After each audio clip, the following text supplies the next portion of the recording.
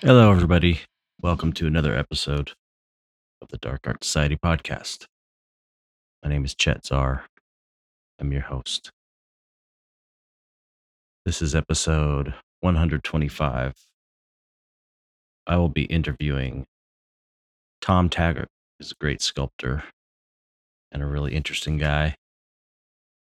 And I already did the interview, and it was great.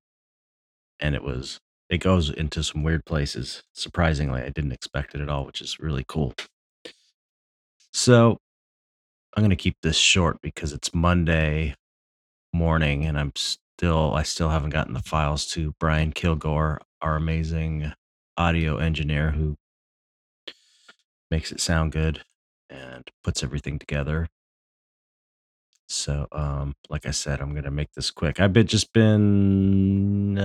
have I been doing? Been working, still doing well, getting getting my life in order, waking up early, exercising, back on my meditation regimen, spending a lot of time doing my magic.me stuff, which I encourage everybody interested in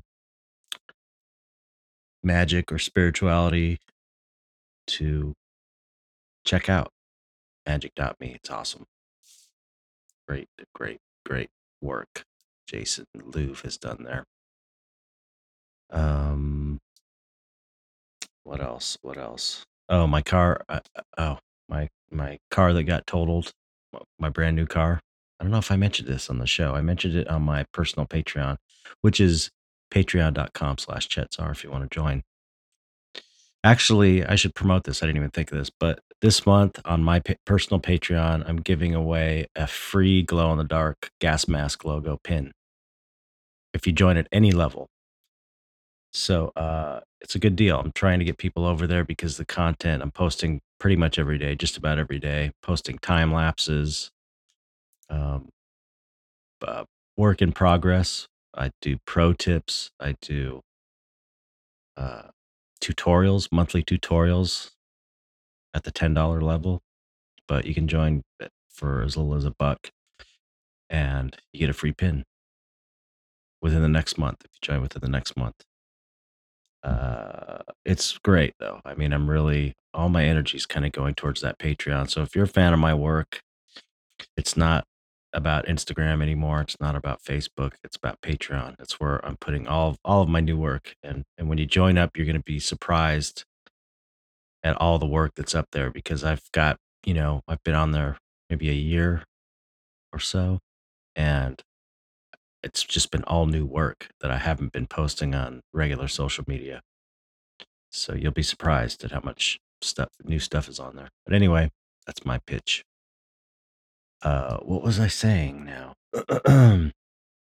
Oh, I mentioned on my Patreon, I kind of gave a life update because so much crazy stuff was happening. But I finally bought a new car and Kia Soul, which loved. I still love it, but 6 months old. Some lady hit us, totaled the car. Everyone's safe, which is good. But we just found out that the car's totaled.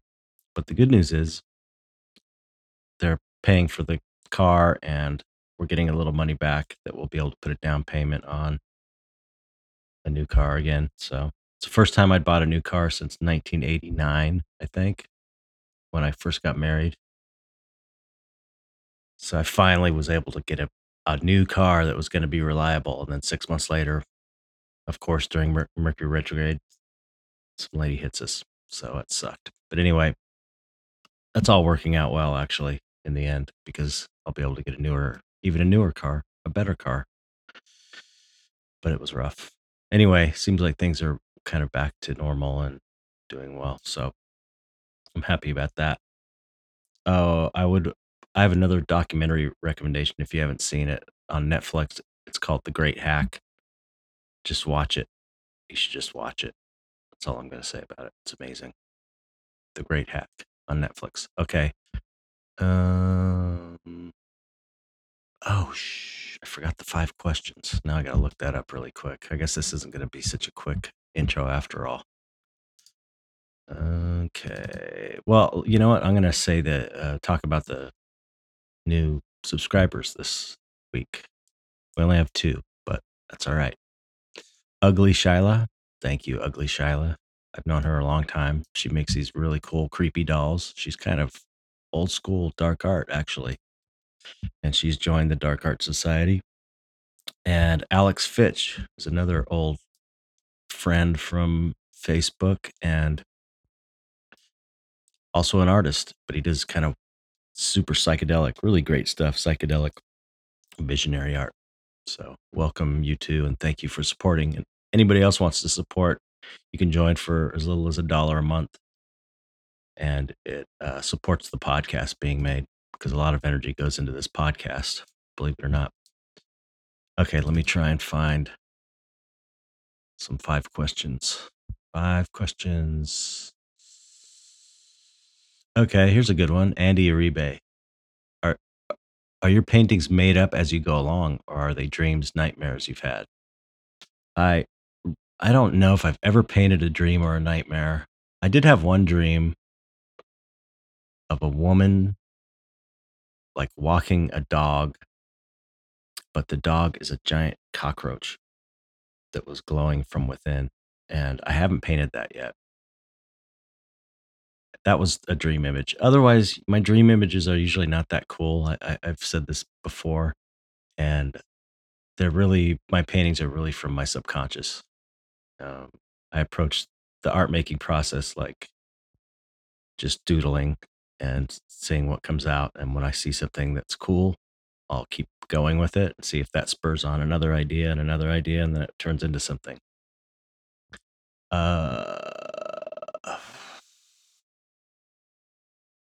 Let's see.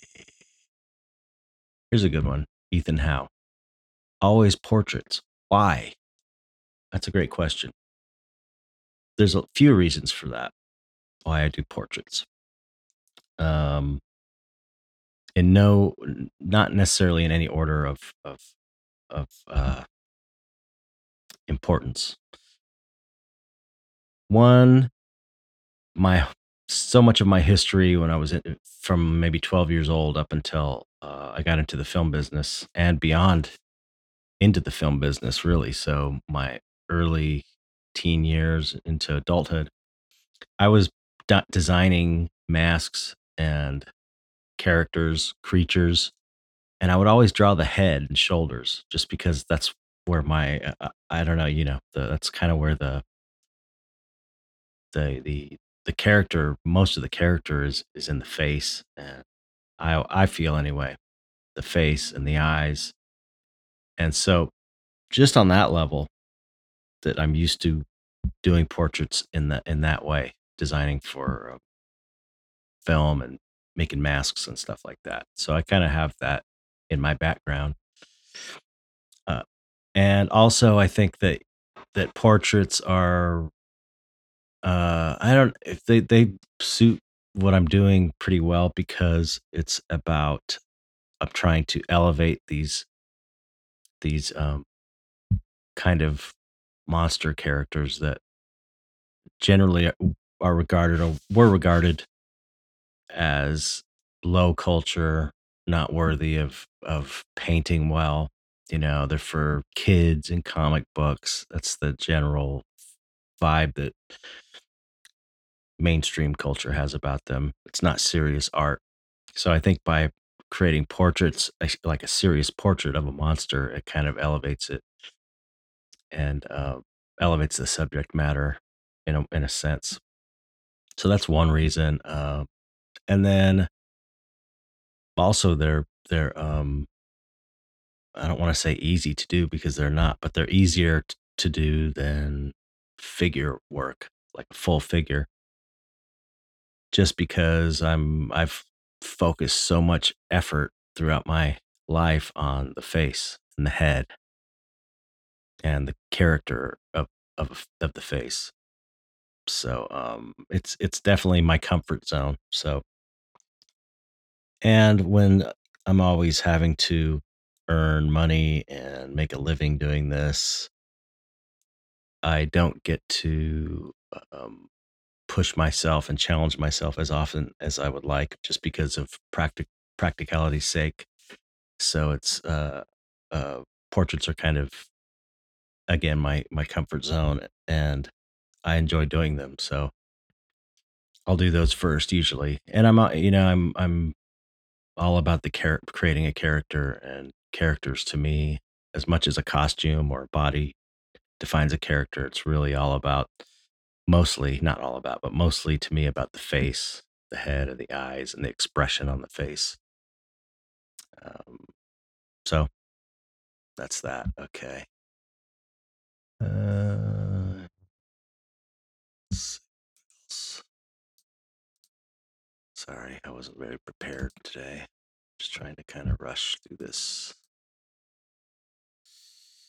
Uh, Carl Ingram, have you seen the AI portraits thingy? What are your thoughts on it? This is the AI that makes portraits of people based on photos that look like they were painted by the world's greatest artists. I think it's pretty amazing and pretty cool, but I really don't think AI will ever take the place of a human being creating art. It's a different thing. So it's interesting though. I don't feel threatened by it. I think it's kind of cool and weird, but I don't think it's like, I don't know. A big part of why art is important is because people are creating it and it's personal. And that's why people, I think, like it. One of the reasons.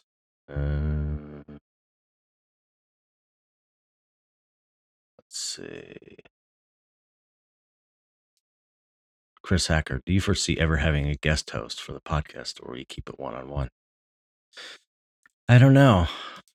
Since Mike left, I just kind of turned it into an artist interview format, and uh, I would definitely entertain the idea of having a guest host. Maybe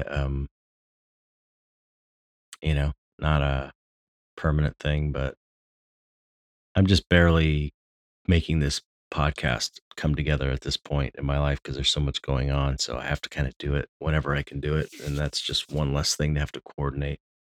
But I'm totally into that. I talked to Christopher Ulrich about coming in and guest hosting and covering topics and stuff on occasion. And Mike's going to come back once in a while. But for now, I think we're just keeping it with me doing the interview show because that seems like what people are into. Okay, how many was that? That was one, uh, two, three, four. Okay, one more. Mm, Michael Acevedo. Do you think that dark art will, or maybe already is starting to develop a uniform aesthetic and look samey? Thoughts on that? I think that's always a concern for any group coming together and influencing each other. But I see, quite a bit of diversity in within the dark art world. There's a lot of sameness though as well. I think it's something that um we need to keep in the front of our minds at all times to be original, because that's important. If everything became aesthetically the same, the whole movement would be dead and it would suck. So every artist in this community has a responsibility to the community and to themselves to be their own person, be their own artist, and work hard to develop their own unique style. If you don't have your own voice, then you don't really have anything. You might have skill in paint, being able to paint something, but if you don't have your own voice, what's the point? If you're painting and it looks like someone else's painting, then what are you even doing? That's the one thing that we have. Like I've said before, the old masters have already done all the paintings and sculptures better than we will ever be able to do it. So there's not really any point in trying to outdo them, the old masters, because it's already been done. The top has already been reached.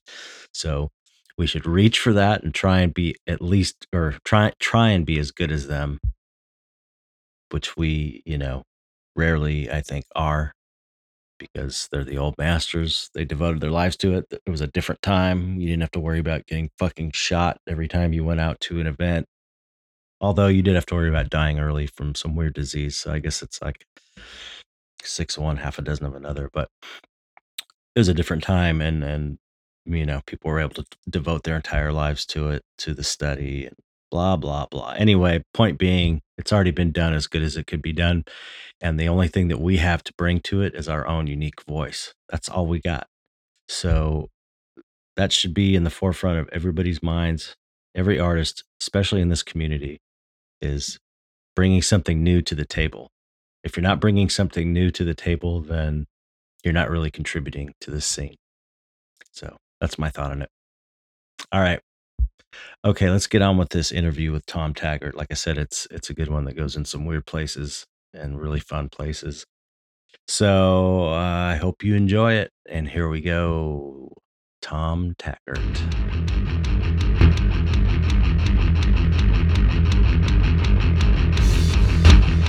What's up, Tom? Hey, Chet. How you doing? I'm good. Thanks you. Oh yeah, having me on this and all that. Shit, thank you for being on. I appreciate. I'm a huge fan of yours. I own one of your pieces, and I love it. I own your pieces now too. That's right.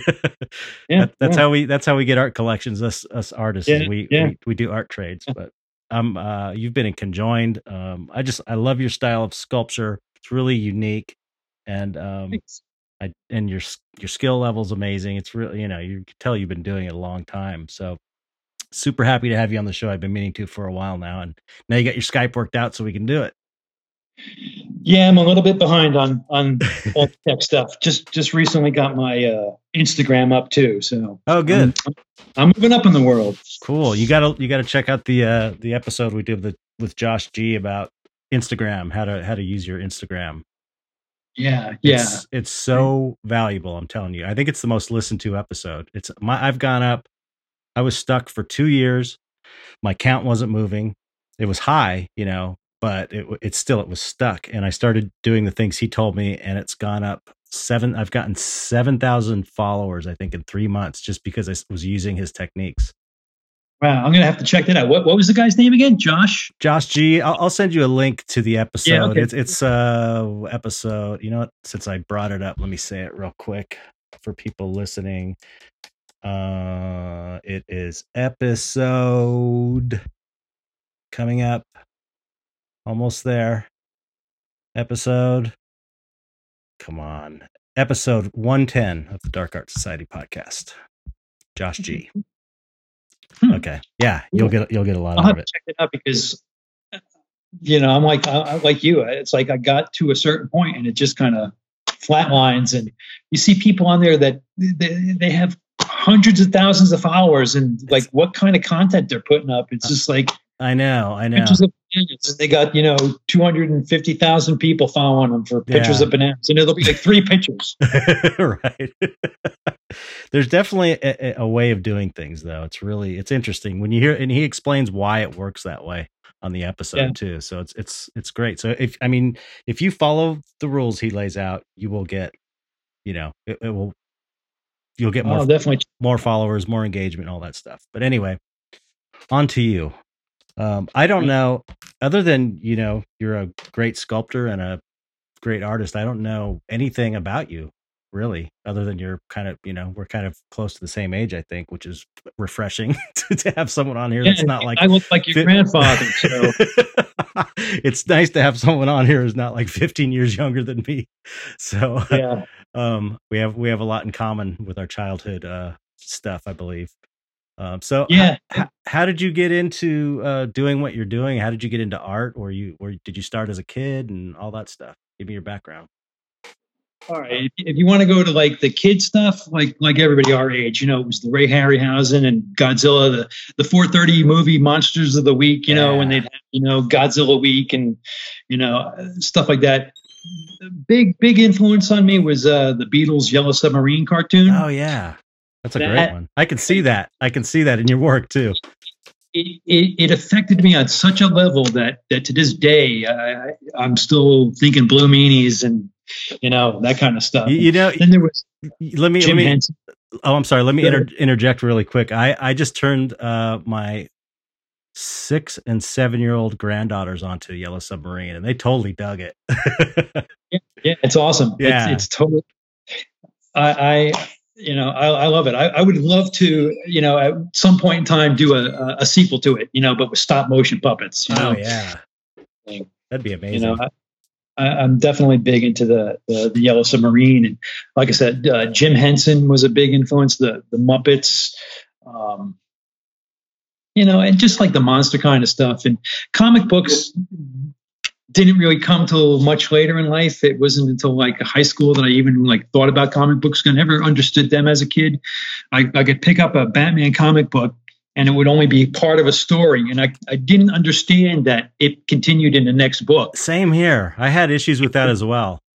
I would get very frustrated. And I'd be like, why do I spend my money? I don't know what Batman did now. And he's just fighting. And I didn't know where to start. Sometimes I felt like, oh, it's so far in, I can't even start. How do you get the first book? And that's kind of what kept me away from the superhero comic books. But I did get into the horror stuff, because those are like little stories, Yeah, exactly. They like the Tales from the Crypt and Vault of Horrors and stuff like that. Yeah, they just have like one story, and or even sometimes the Western comic books. Oddly enough, I would get because it was like you said, one story. And then like from there, it was just Star Wars. Obviously, that was a big thing. I went through that whole obsessed with Star Wars. Yep, same here. And after that. I basically have, my high school art education, and that's it. Me too. Yeah, amazing. After I graduated, I wandered and wasted from like 18 to 25, 26, somewhere around there before I even had any kind of notion that I could do art for a living. Wow. I had always been told that I was a piece of crap. I had always been told, you suck, you're no good, you can't do art for a living, you can't, be this, you can't do that. Wow. I, to this day, still wrestle with all that programming. Programming, and it's tough to get over. Where'd you grow up? Well, I'm detecting an accent. New Jersey? New Jersey. Yeah. Okay. Yeah, there were quite a few of us out there. Paul Komodo was out there in Jersey too. I never met him, but he was close by, and there were a couple other. Yeah, Bill William Basso. Bill Basso. Yeah. William Basso and William Paquette was out there too. Jim McKenzie. Jim McKenzie. Yeah. I've actually met him. So, yep. Yeah, he's a cool dude. He was on the podcast also. Yes. He's everywhere these days. I know. It's bigger than corn chips.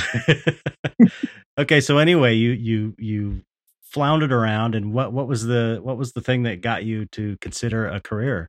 Because you've done all kinds of different things that I wasn't aware of, like comic book covers and all kinds of interesting things. Yeah, I ran into an old friend of mine, Dave DeVries. I don't know if you're familiar with his artwork. Yeah, he's great. Yeah, kicks ass. The guy is one of the most amazing painters I know. He can sit down and draw and render and paint things that I couldn't even think of. Right. And he and I went to high school together. He was a year before me. No, I was a year before him. And so after I graduated, I never saw the guy anymore. And then I ran into him, and he had gone off to art school, and he actually learned how to do stuff. And he was working in comic books. And I just saw what he did and what he was doing, and that was an eye-opening moment for me when I suddenly realized, hey, this is possible. Like, this can be done. This people like me, who I consider Dave was, a guy like me, and he was doing it. So I just, I literally started following him into DC Comics and just wandering the halls and walking to people's offices. I'll never forget the day I just walked into Karen Berger's office. She was the head of Vertigo Comics. And she's kind of got a bit of a reputation of being kind of stern and like no nonsense. Yeah. And I had one of those giant, college portfolios, the 2 foot leather ones. And I just came walking down the hall and knocked on her door, walked in and was like, "Hi, Karen, my name's Tom. I want to do Swamp Thing." And she just looked at me like, how did you even get here? and this was in the days before 9/11. So you could go to the DC offices and just walk around and wow. And she looked at the couple of paintings I had, and she was just like, "Look, you just don't have what it takes. You just don't. You're not a comic book artist." Oh my God. I went home and I was like, fuck that. I'm going to show her. And so I just kept sending her stuff. I just kept sending her and sending her and sending her stuff. And I wasn't able to draw or paint like the others, but I knew I could sculpt. Mm-hmm. I've always been able to make things. Mm. So I just started making a Swamp Thing and sending her pictures of that, and something about it kind of connected, and it just kind of led to me getting to my first cover. And then from there, I was a 3D illustrator, and I never even knew 3D illustration was a thing. I didn't. I didn't either until I saw pictures on your Facebook of 3D illustrations you made for covers. I had no idea, especially comics did that. Yeah. Well, that's the thing. There was me, maybe Bill Sienkiewicz, and Dave McKeon. Other than that, I don't know of anybody that was doing that kind of stuff. And even Bill and Dave were doing it in a different kind of way. They weren't doing full-on sculptures. I mean, now you see it a lot. You see, like, there's this one guy, I don't know his name, but the Red Nose Studio, you know that artist? No. He does a lot of these really cool, like, puppet characters, and their covers for books, and they're just amazing. And you see this kind of stuff, it's a little more out there now, but back then, I struggled to get every single cover that I got. It was literally me going and to the point of making the covers and then going and trying to sell them, like, will you buy this and use it for a cover? I made this. That's amazing. And that was like maybe 5 years of that before it just kind of was like, I can't do that. Like there are people that I've worked for numerous times and have shown them what I'm capable of doing. My covers were winning awards and getting into Spectrum and the Society of Illustrators, and yet I still had to go through this whole process of explaining what I did to editors, telling them that I could work just as fast as painters, that I was, they could afford me. If they could afford a painter, they could afford my work. And it just didn't, it never gelled. It never really caught on. People really didn't get it. How often did you get a cover when you did that on spec?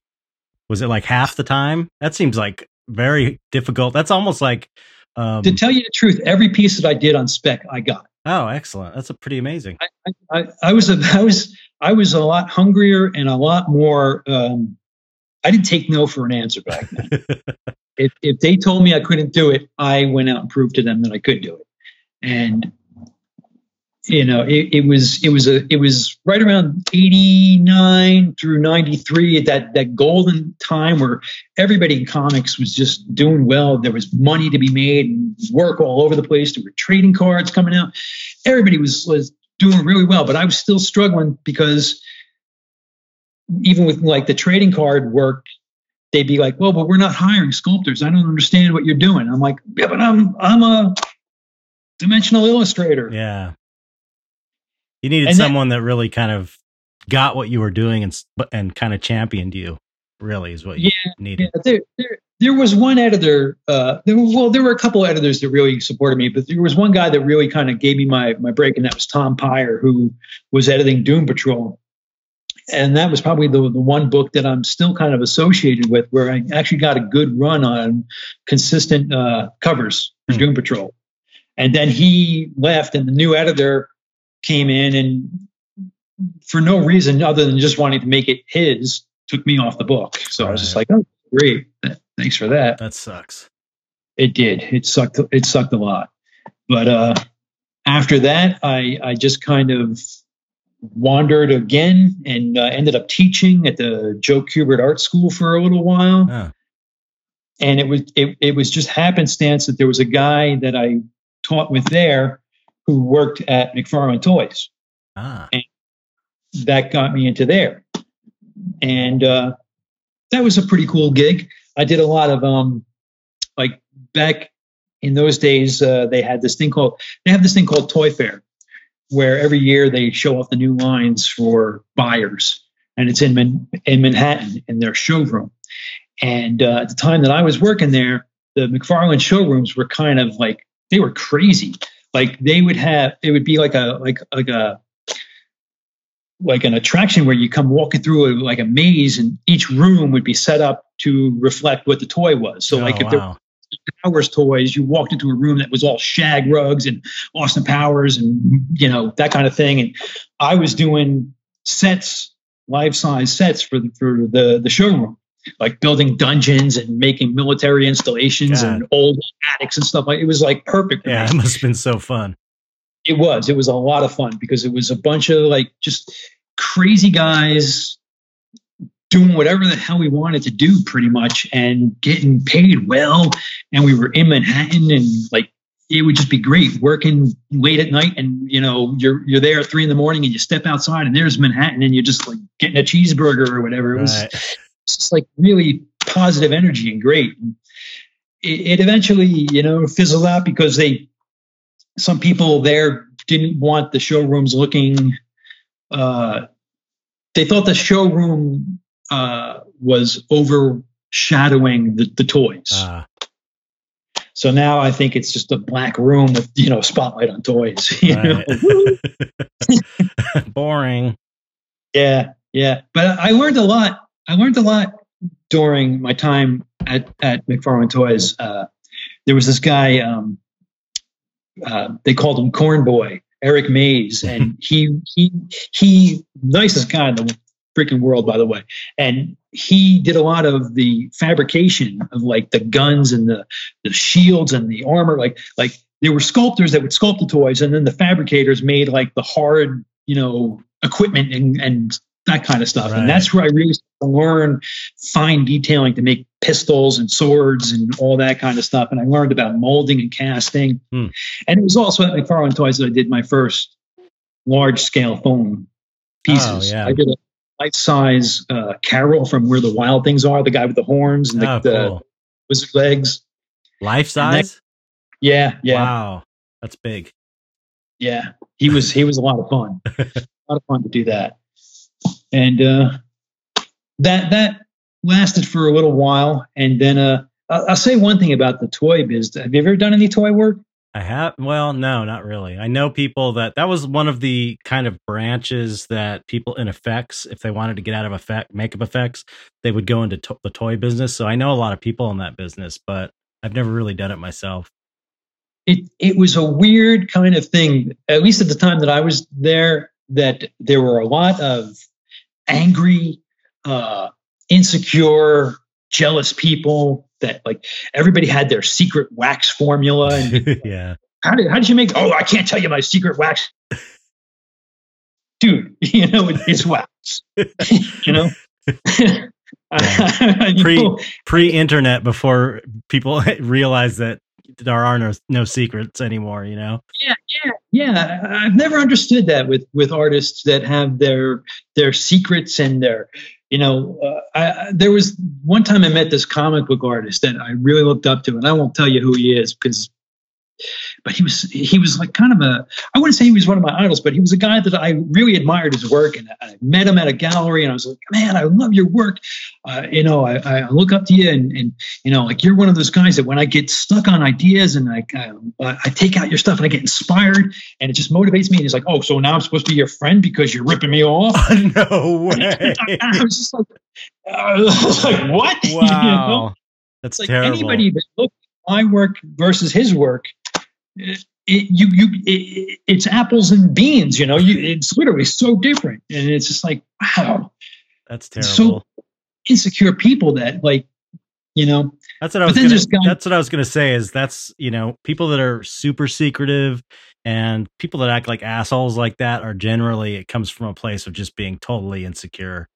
You know, right, right. it's Because I could tell you you could come over here and live with me for a week and watch everything I do and right. go home and try to, and you're still going to do Chet's version of it. You're not going to Exactly. do Tom's. Yeah. Exactly. You know, No, and that would be a fun show if you came over here and lived for a week. that would be fun. You have an amazing studio. I'm so jealous of your studio. Huh? I'm so jealous of your studio. You have a really nice big space. It's amazing. It's a great space. It's a great space. I'll tell you, being out in North Carolina after growing up in Jersey is a bit of a culture shock for me. I bet. Though the weather is very different and the insects are different. There are bugs the size of my feet here that just like come out. The spiders are huge. Really? They're massive. They're massive spiders. I don't care so much about the spiders because they're good, but right. I see like I was out. I have a little garden out on the side, and I went out the other night and I was just like pouring some coffee grounds out in the garden, and these things were going past my feet, and I thought they were rats or something. And I was like, "Oh, I got my flashlight." I swear, I'm not kidding you, man. They were cockroaches. Oh my god! The size of like like a fist. Oh my god! They're called palmetto bugs, and they fly. They're nothing like New York and New Jersey. They have roaches too, but they're little guys, and they're dirty and you don't see them. But these guys are massive. Yeah. But luckily, they don't like to come in. The studio is pretty good. It's a nice space. It's a decent size, and I don't have to worry about making a mess. I can work with plaster. I can work with whatever I need to work in. And unfortunately, most of the stuff that I'm working on these days is on my little tabletop, so I can be working in a little apartment. Yeah, not able to take advantage of big things. Big things are expensive. Yeah, they are. Time consuming. For me, it's been more about finding people that not so much that they don't have the money for a big thing, they don't have the space for exactly. Yeah, and that's what kills me because I have people that would buy my big stuff, but they don't have any place to put it. Right. Yeah, you have that. You have it even worse than painters. Sculptors have it worse than painters because you take up more room. Oh, and then shipping too. Oh yeah, right. That's always fun as hell. But yeah, I have a lot of stuff around here, and because of the way I am, it's all busted and broken because I don't take care of it because I'm always like, oh, I'll fix that later. Right. Don't worry. Just put that over here. Whereas a painting you could put in a nice little flat file or whatever. Right. Yeah. No, my house has got paintings all around the floor, just stacks of them. Yeah. So I can totally relate to that. You do both. You do sculpting and painting. So you got most of your stuff is probably gone before you're not like storing it. You probably sell it. I've got it's like paintings over a certain size are what I have. Larger paintings because they're expensive. So it's like I don't have any of this 11 by 14s. I can't. I do pretty well with.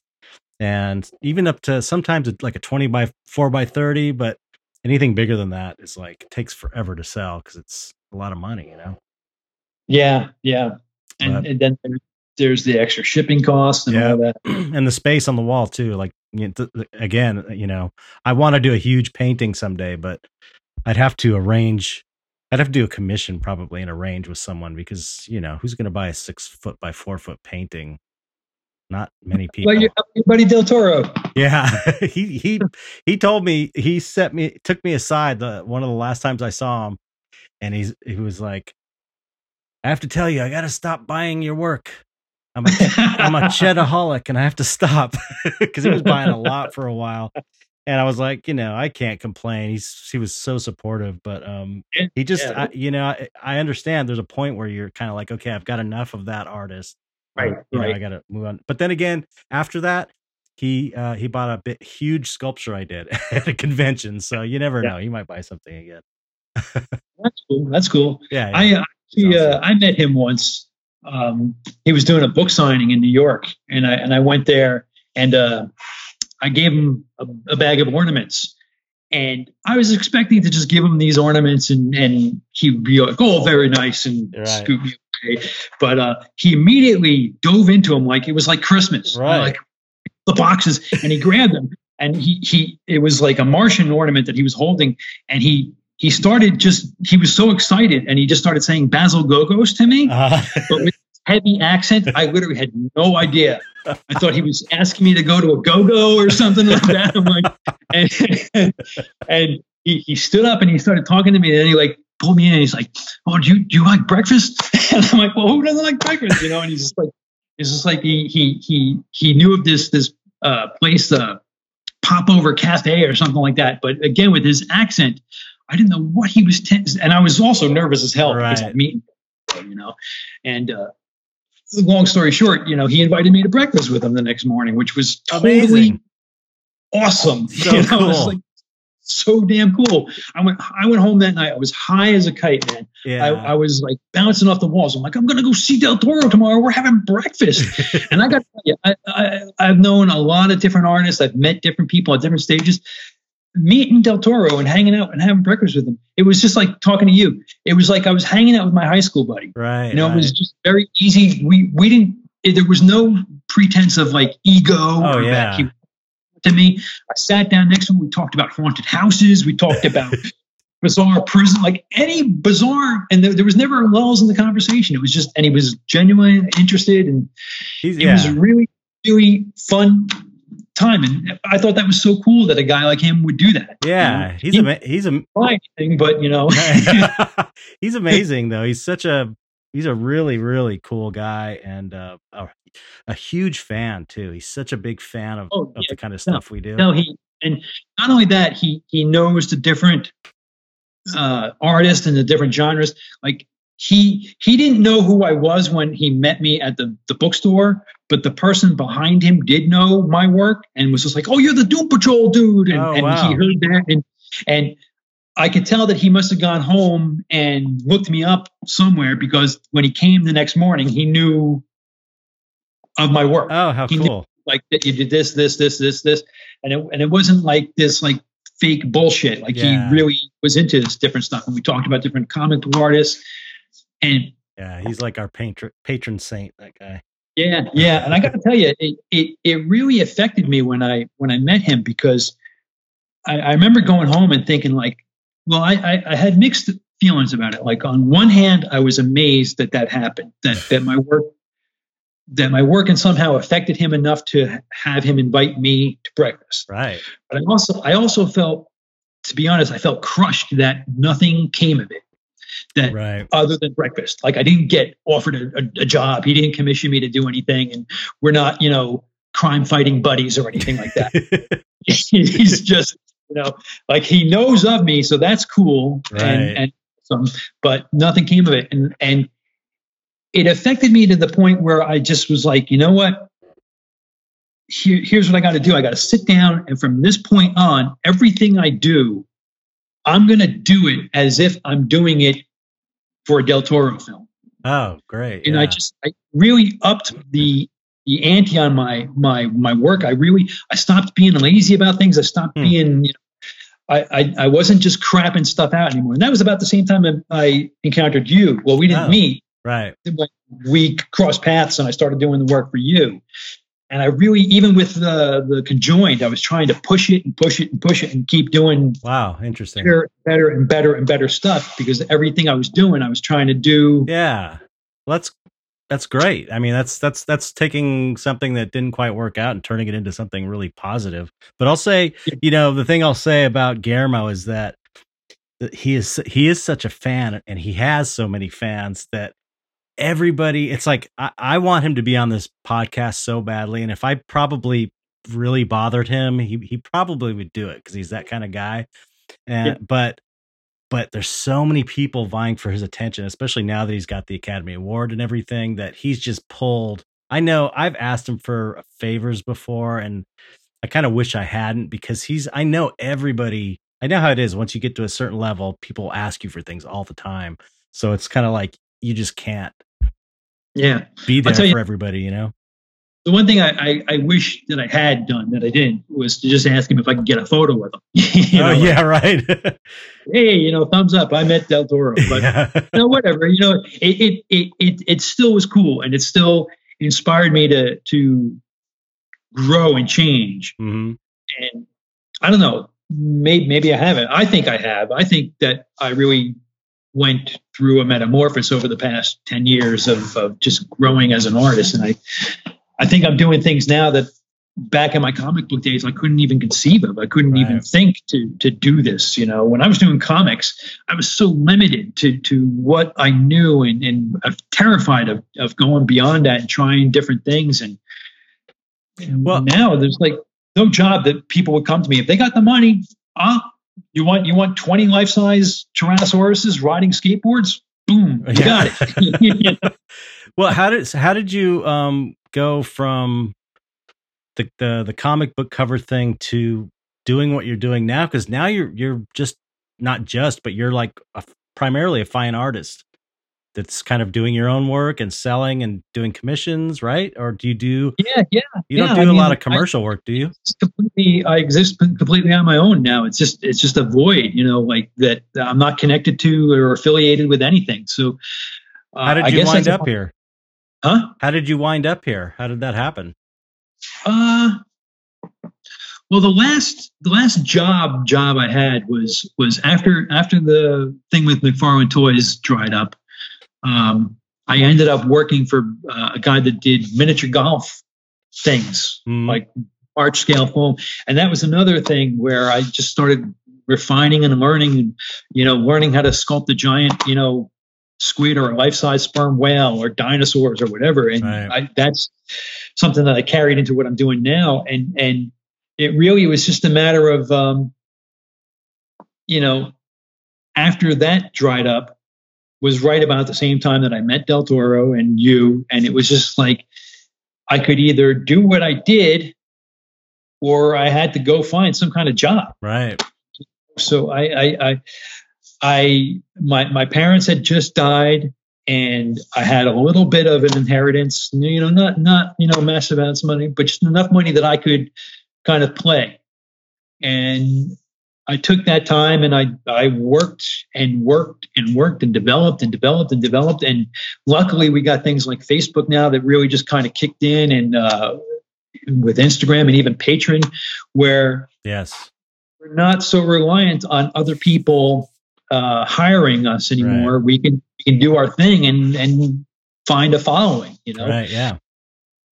I often wonder, like, what if this was like, 20 years ago, how could this have affected or helped us? It's like Patreon, there are people that are just living off of Patreon, Yeah. Oh yeah. Yeah. And I subscribe to your Patreon. So I would tell your Patreon's really cool. I've learned a lot of things off your Patreon, actually, some of your techniques, but I would encourage everybody to go and. You're ripping me off. I'm supposed to be your friend. I'm gonna hang up now. So yeah, I had a guy do that once. A client of mine was commissioning like a bunch of clocks, like a ridiculous amount of clocks, like 10 of them or so. Wow. And I was just churning them out, and he was asking me questions, and I'm very, I'll tell you everything I'm doing. I'm doing this. I did it this way, did it that way, step by step. I laid it out for him exactly how I did it. Sure enough, months later, the guy's on eBay selling knockoffs of my clocks. Oh my God, really? Yeah. And he even went to the point of like copying my descriptions, like word for word. What an asshole. But again, it was just like, you look, if you saw mine and his side by side, it was no comparison. Right. And even that instance, I kind of looked at it and was like, you know what? If people are going to do that, I'm just going to try harder. Then I'm just going to take what they're taking from me and do it so much better that they can't touch me. That's the only that's all you can do. Really, Yeah. Just keep up in the ante. You just keep pushing it and pushing it and pushing it. And it's like, eventually somebody's going to do what you're doing. Eventually somebody's going to copy your technique. I mean, look how many people copy Giger. Right. How many people try to do that kind of stuff. And, it's like, they're not Giger. Right. You know? Absolutely. Absolutely. So, I mean, was those clocks are really pretty cool, pretty amazing. Were those like a big seller for you, or how did you come up with That's that? something that started. It's such a great started- idea. It was a matter of see, back in my comic book days, there was this really awesome gallery in Manhattan called Four Color Image Gallery. Mhm. And the woman curator there, Laura, she could sell anything. She could sell anything she got of mine was like, boom, it was gone. Wow. It was like fantastic. And at the time I was doing like the Doom Patrol covers, and everything was going like pretty, high price, like $2,000 and stuff like that. And she wanted some smaller things from me. And so I was just like, all right, I'll make something smaller. And I just started making these clocks.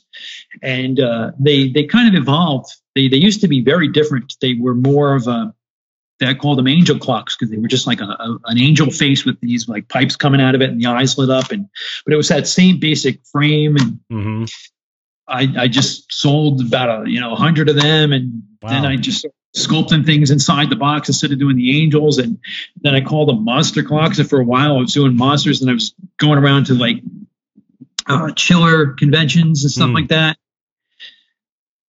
It was always just something that was for people that liked my work but couldn't afford the high end stuff. Right. And yeah. it was a good thing for me to have them, just to kind of have that mid-range piece to sell. Right. Although now they're I put so much work into them that they're pretty much becoming the high range. Yeah, they're pretty amazing. They're really cool. That's one bad aspect about like what I told you about how Del Toro affected me, was that maybe I went a little too far with it. That I'm too much of a perfectionist, and I'm striving too hard to be perfect with everything, and kind of slowed down. So now I need to get to that balance of speed and still maintaining some degree of what I'm talking about. Oh yeah, definitely. It's hard though. It's hard when you care about what you're doing. It's hard not to. This is the way I feel, and it sounds like you do too. It's like it's hard to not totally care about every piece you're doing and not want it to be the most amazing it can be. Oh yeah, and when you're doing sculptures, even there's like details and things that I do that no one is ever going to see. Like, no one is going to even see the inside of the mouth. Why am I sculpting the inside of the mouth? Or the back of the ear or something. Yeah, the back of the ear, that vein on his neck that's underneath the shirt. Right. Like, so many things that I just angst over. And I notice a lot, like I see some sculptors that are out there, and not even just sculptors, even painters that don't necessarily have the same kind of understanding of form and anatomy, but there's something else that they're doing there. And it's like if the work is clean, it's almost better than the one that's anatomically accurate, maybe a little bit sloppy, Right. Yeah. That's I think that kind of comes from maybe from the what do you call them? I don't know, like the high end figure market, like completely blanking, Sideshow collectibles and stuff like that. Which is cool. I mean, I love super clean work, but there is something cool about. I love loose work as well. But I don't know. I like it all. I like one thing I love about the stuff that you're doing is everything's got this cartoony edge to it. That goes back to the submarine. Oh, okay, yeah. Because I was going to ask you, it's like how did you wind up there? Because it's definitely signature you. Everything's very distorted and cartoony, but well sculpted and realistic too. Like the skull one that I have, where it's those skulls that are just all completely distorted, and it's so cool. I just love it. It's kind of like psychedelic in a way and cartoony. It's just hard to explain. I think in this aspect, I come from a lot of the same stuff that Jim McKenzie comes from. And in fact, we've talked about this, he and I, where growing up and looking at Rankin Bass, Rudolph, and Freeze Miser and Mad Monster Party and like all those weird puppets, I always was obsessed with those Oh puppets. yeah, Mad Monster Party was so Oh, amazing. Mad Monster Party was one of those. And kids today, they'll never understand because you could buy something on DVD and watch it anytime. Back when we were kids, you just had to find stuff on TV. And Yep. brand thing, like I'd turn on the TV on a Saturday morning and Mad Monster Party was on, and Yeah. I'd have a shit fit. I'd be like, oh my God. Yeah, it's on like once or twice a year, maybe at one Yeah. time, only one Yeah. time at a certain time. That was the one that was always hard to find, but yet I always saw it. And again, like just like Yellow Submarine, that affected me. The Mad Monster Party. Same here. Just because I knew as a kid that those things existed.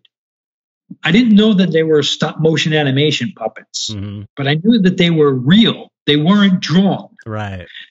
But in my head, I swear to God, I imagined that they were giant robot, like not giant, but big-sized robots that people were driving. And I was like, you know what? I'm going to grow up and I'm going to be one of those guys that drives the robots in Mad Monster Party. And I always wanted to have Freeze Miser. Freeze Miser was like my favorite. I wanted him. I was like, I got to find him, wherever he is.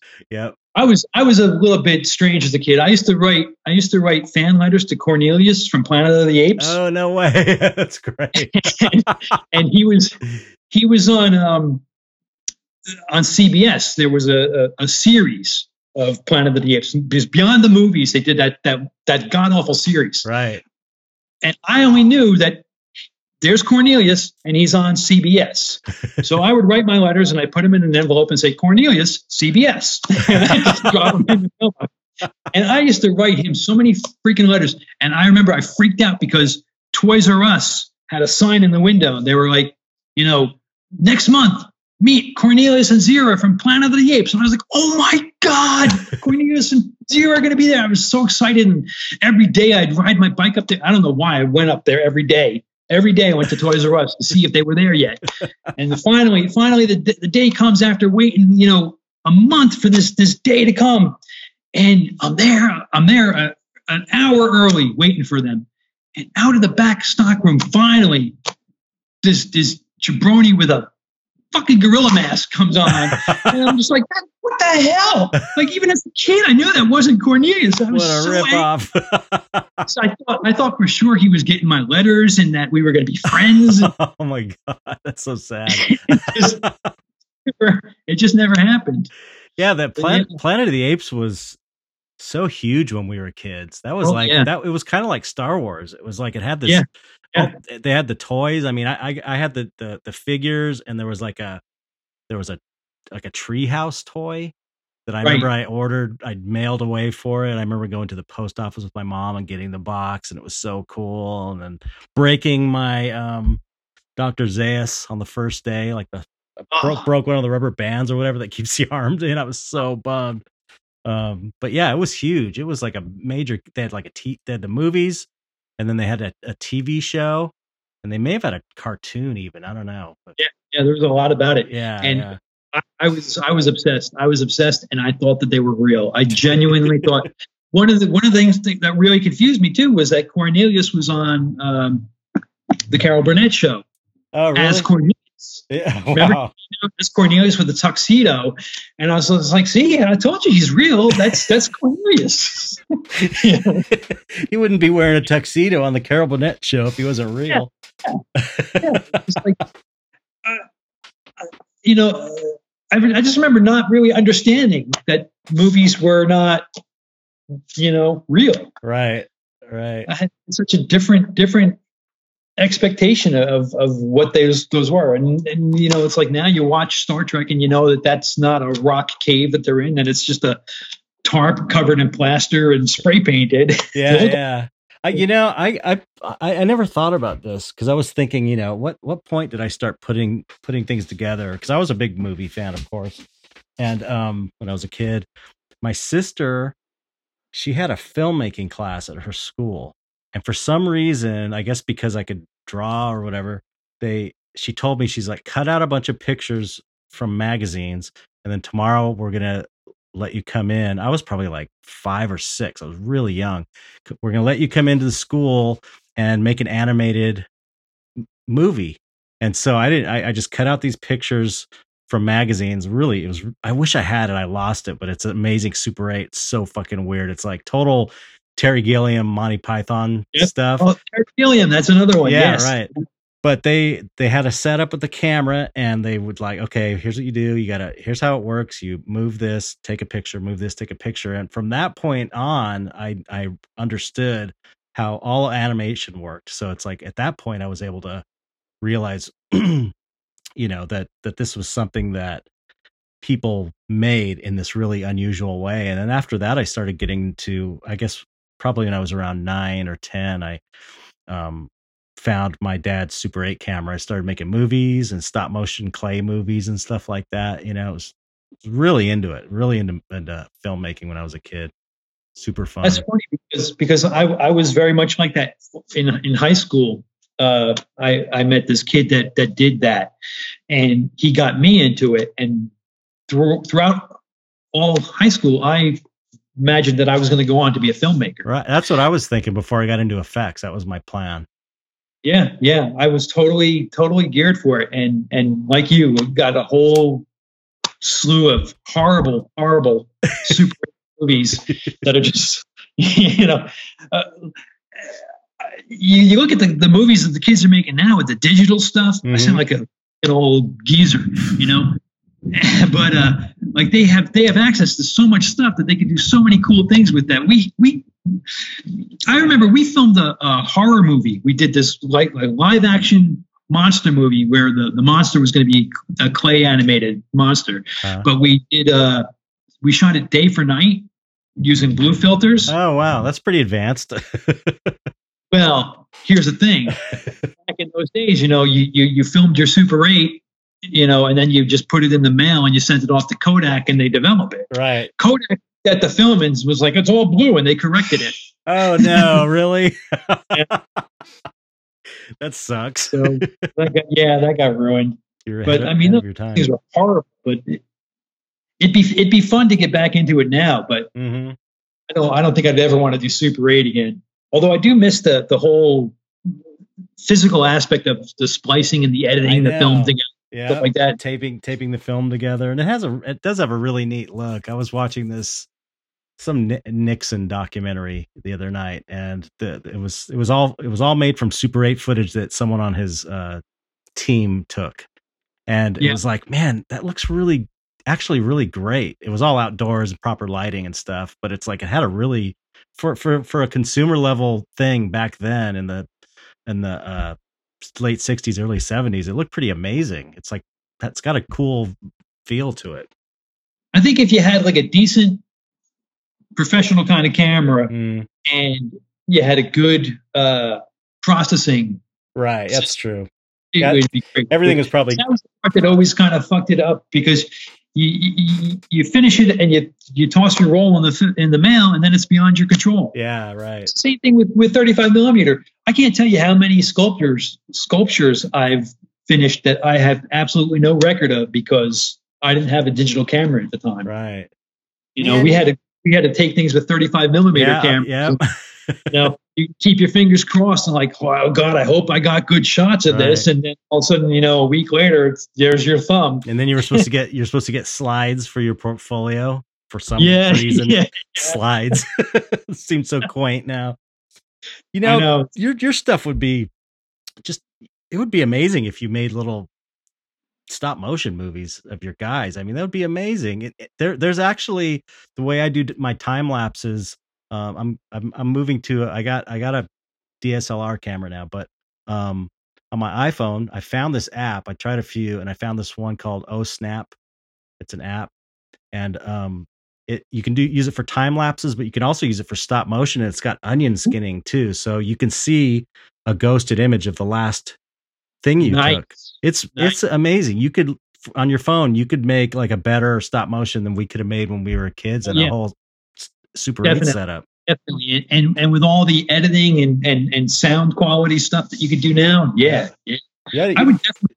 It might be great, like promotion, just to make a 30-second promo video with your guys. I mean, yeah. you know, There was a guy that used to do back in the days when the Sci-Fi Channel was on. He had this like stop motion lady that was like black horns and white skin, and she would come out and do like the little Sci-Fi Channel, tags or whatever you want to call them, like the NPV logo, right? All like stop motion animation with bugs and stuff like that. Yeah, this kind of stuff would be fun to do. Definitely want to get back into something like that, whether it's theatrical stuff or filmmaking. Like I love doing haunted houses and things like that. I used to do that time as a kid. Same here. Set up a couple sheets in the garage, and that was some guy hiding with a mask behind him. Oh yeah, that was the kids a nickel to go through and scare the hell out of them.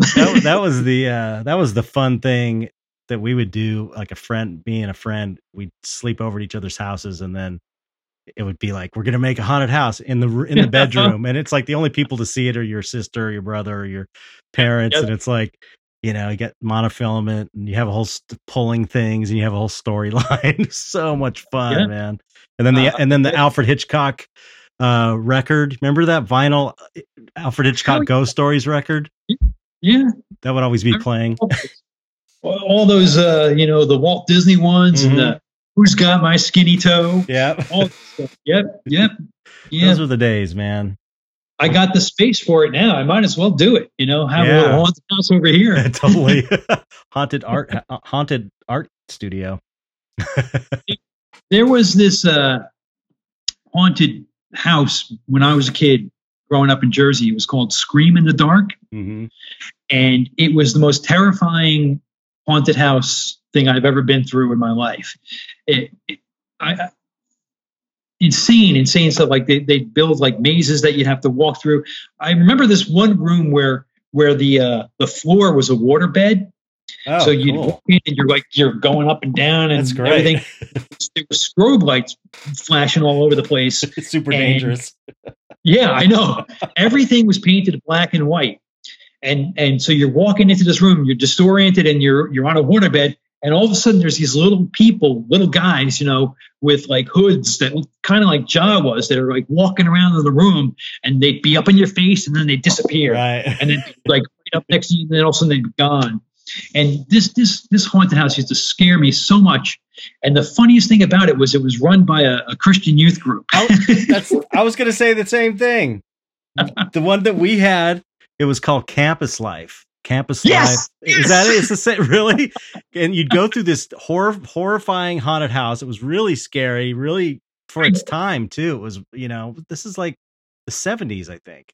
Yeah. And it was like, it's all this evil shit and scary stuff. Yep. And you get for ours, you'd get to they'd take you into a room at the end, and then they would show you a movie about Jesus. No, it wasn't a movie. It was a guy with our thing. It was a guy who would basically give us everyone little Bibles and explain about Jesus, and ask if anybody wanted to accept the Lord Jesus as their personal savior, and you had to do that in order to get out. So it was like they wouldn't let you out until you did this. What's the scariest part about it? Right, it probably wasn't even a Christian group. It was just it was just part of the attraction. This will save the scariest room for last.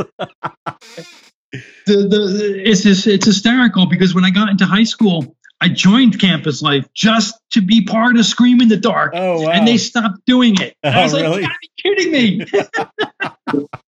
Yeah, it was chance. Yeah, it was amazing. It was actually, I don't even believe in Jeebus. I wonder if there's any record of it online, because it was like a big thing. It was the big haunted house in Southern California, from what I remember. It was big out here too. I mean, right before I started going, like it was one of these things where they didn't let anyone under 18 in. Oh, right. And they used to do it in an old house, and there were like parts where trap doors would open, and you'd literally go down a chute and end up in the yard. Wow. but like people were getting hurt. Yeah, right. Yeah, no safety codes. like they would have like those Willy Wonka kind of things where the room would be getting smaller and smaller and smaller, and you got to walk down the hallway, and people getting stuck in the hallway and stuff like that. They had to crawl through little holes and things like. It was just crazy. Yeah. And yeah, the most horrific. Like you go through one room and there'd be like a guy on a table with a pendulum cutting him in half, and someone else pulling his intestines out. Yeah. And then you go at the end. Have you accepted Jesus? I think the idea is that they're like trying to scare you into, using it as an opportunity. It was so demented, really, though. When you think about it, really demented. This kind of gets to what we were talking about before we started recording. What's that? The Panther? Oh, yeah, kind of. Actually, it was more like, wanting to do like, I want to make movies. I want to do stop motion. And, I imagine you're feeling the way I'm feeling at age 52. I'm feeling like my time's running out. I can't spread myself too thinly. I have to make sure that I'm doing the best thing I can be doing because, my time's running out. No more wasting time. Exactly. And then is also we used to be able to, like you were talking about earlier before we started recording, how we used to be able to pull these all-nighters and it wasn't a big deal. And it's hard to do all-night. Like I swear everybody who's listening, that Bain Art show I did for administrators, that's going to be the last all-nighter. I might do one here or there if I have to, but that's not going to be part of my thing anymore. I can't physically do it anymore, Yeah.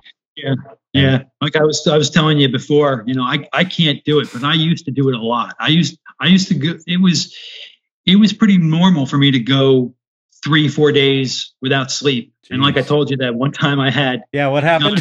Tell me that, because I cut you off. An entire month without any sleep. And none at all? None.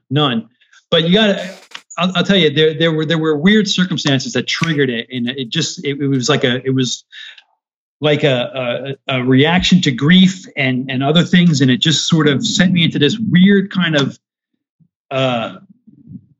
almost like your third eye opens kind of thing. Right. Like you just feel very aware, very mystical experience kind of. Yes, it was very much like that.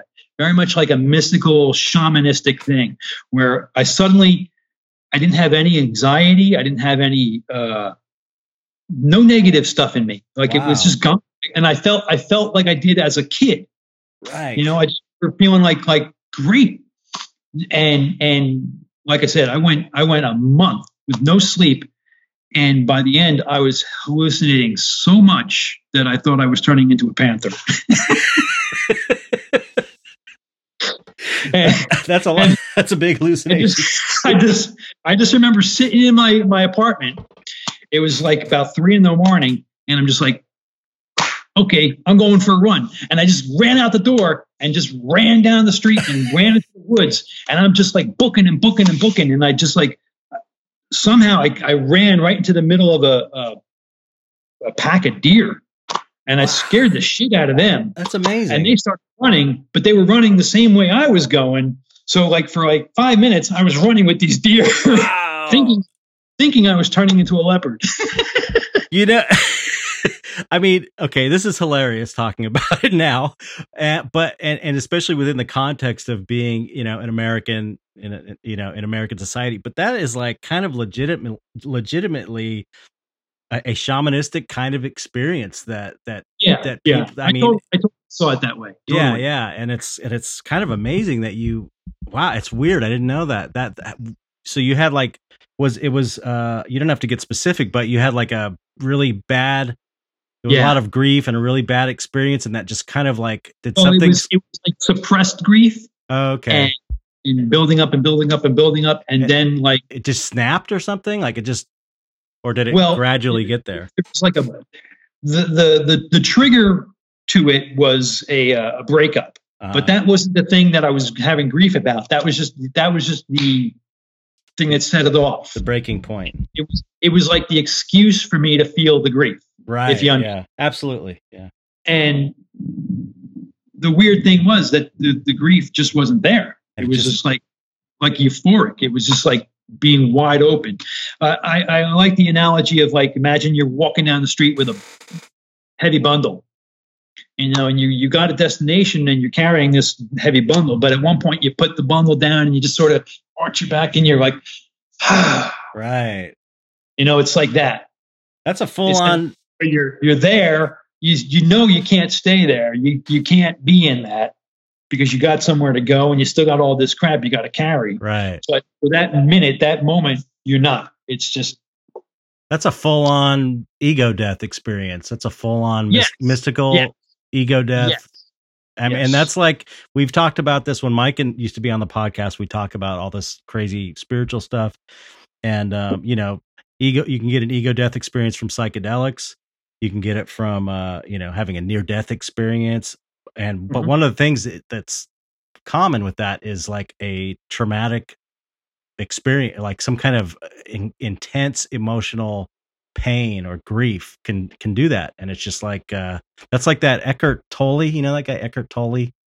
He's like a spiritual teacher guy now. His stuff's actually really pretty amazing, but he had an experience like that where he was super depressed, suicidal. He was going to kill himself. He had nothing to live for. And he got so low that he said, there was some weird, he thought, there's nothing, there's no God, nothing matters. And I'm terrible. I'm a horrible person. And something dawned on him. He thought, well, what is this voice in my head then? Who is that? And who am I? And for some reason that made the thing happen. And he went into this mystical state where exactly what you're describing. All the weight was lifted. He felt like pure spirit. And, I think it lasted for days or something for him. I'll tell you, what was weird about it too was that I could see when people were lying to me. Like if people were telling me this stuff, their facial features would be clouded. Whoa. And like gazes and stuff like that I would see. I could it was weird too because I'm very shy, believe it or not. I'm very awkward with women. But when I was in this state, I just approached this woman that was beyond anything that I would ever approach, and just like boom, got her to come out and have coffee with me. Wow. And like just locked her eyes on my eyes, and it was just like this weird, like it was almost like being a Jedi in a sense. Like you had this weird power. Like you were no longer at the whim of other things. You were the guy steering. You were the guy making decisions, and you could control every day and everything. And it was kind of cool. And I wanted it to last. But, of course. Eventually I had to sleep. Yeah. And so were you Panther? Yeah. That's a full-on mystical experience, man. That's a full-on. I've had darker experiences too. Like I've had a lot of night terrors and sleepwalking and all that kind of stuff throughout my life. So you're connected. It'll do it. You're connected. You're connected. You've got that connection. Apparently, I've had that too. Ever since I turned around 12. We were just talking about this on the last episode with Ver Mar. I used to have these things where I'd be stuck in my body, and these scary things would be there, and I would out of body type floating around, and the sense of darkness and pure evil being in the room with you and stuff like that. It's a trip, man. You ever see that movie Insidious where the kid goes out of his body and something else comes in his body? Yeah. I had something like that. Really? Happen. Where tell me, I felt I was outside of my body, and like I can tell that to you, and I know you understand what I'm talking about. Right? Yeah. I'm not talking some bullshit, flighty. I'm talking legitimately. I felt like I was gone, and something that I encountered out there realized that I wasn't in my body. Whoa! And it started heading back. Oh my God, that's so scary. And I knew, like, holy shit, I got to get back to my body. And so I'm racing back to my body, and I'm trying to get in, trying to force myself to wake up. I'm like, come on, wake up. And finally, I sat up in my bed, wide awake, and I swear I'm not making this up. At my door, I heard slam against the door, and just this like, oh my God, that's amazing. I sat there like what the fuck was that? You know? That is really scary. Wow. Yeah. I had no idea you had experienced all this stuff. I had no idea. It's kind of amazing.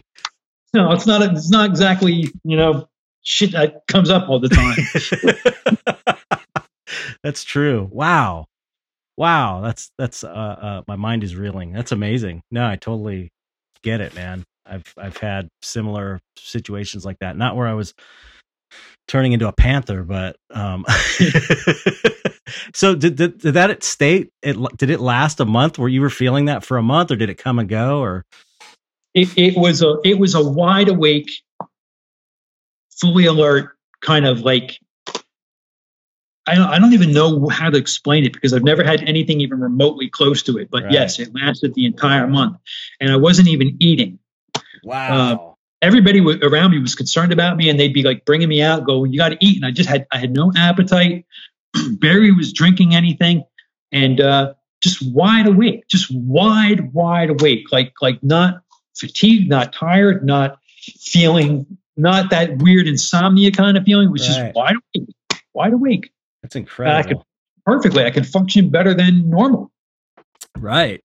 Did you start looking into that stuff afterwards? Did you wonder what the hell just happened for the last month? Or I just kind of accepted it for like what you said it was, you know, like that sort of a thing. And I didn't really look into it because it is what it was to me, you know. right. I don't need to know what it was to somebody else or what somebody else thinks about it. I Right. just know what it was and how it affected me and what it meant to me. For me, it was sort of a flushing out of things that needed to be flushed out. Yeah. Did you feel after when you got back to normal? Did you feel different? Yes and no. At the time, I had been going through. I had torn my rotator cuff, and the weird thing is, when I went through the snap, my rotator cuff was fine. Wow. And as soon as I went back into that thing, it was almost like, remember? Have you ever watched Joe versus the Volcano? Yeah, not for a while, but I have seen it. Tom Hanks accepts the fact that he's going to die. There's no more fear. Right. He doesn't have any of this. He's totally living in the moment and doing all kinds of crazy stuff.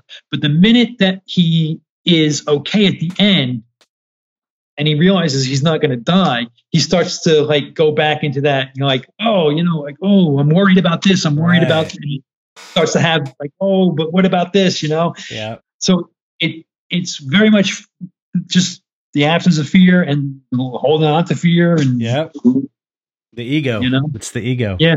That, I mean, I've had experiences like that when I was had psychedelic trips, and it's like you reach a threshold, you start getting freaked out, and you relax into it and know that you're going to be fine, and then you go to this, and then you cross the threshold, and then you're like free, and you're like, oh, this is how I am. This is how everything is. It's all, there's nothing to worry about. There's nothing to be afraid of. And then, you know, when like you're a kid. Exactly. Like when we were a kid and things line up. Like I've had experiences where I was, you know, when I was 18, 19, when I first tripped, the couple times we did it, it's like you get in that state and then things just click and everything kind of works. Like I had two friends, me and a friend, and another friend and his girlfriend.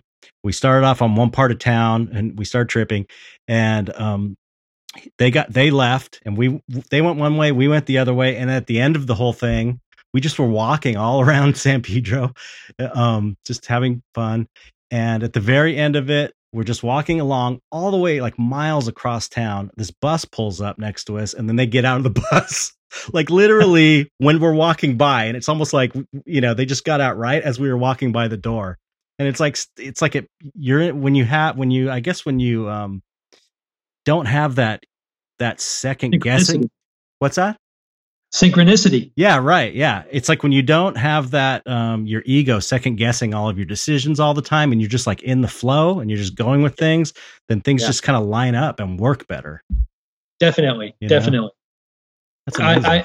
You know, you were asking like what I felt afterwards, and you know, I can't really tell you so much other than I just felt normal, and like I felt like you lost a piece of magic.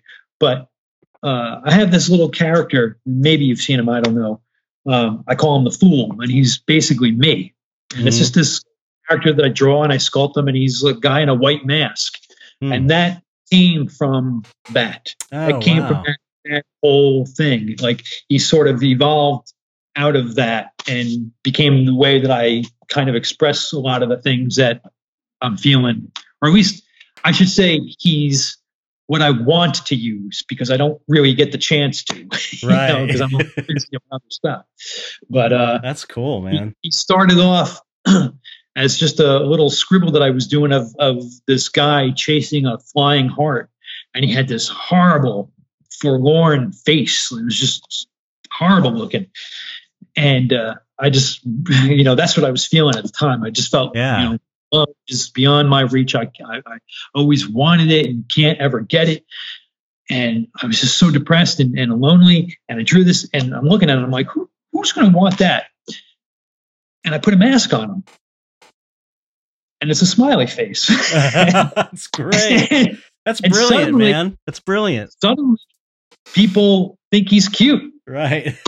They don't know that he's still the same guy underneath the mask. Right. You know what though? I don't know that people wouldn't get the subtext necessarily, because that's an amazing idea. Chasing a heart, and he's got a mask on with a smiley face. That's fucking great, man.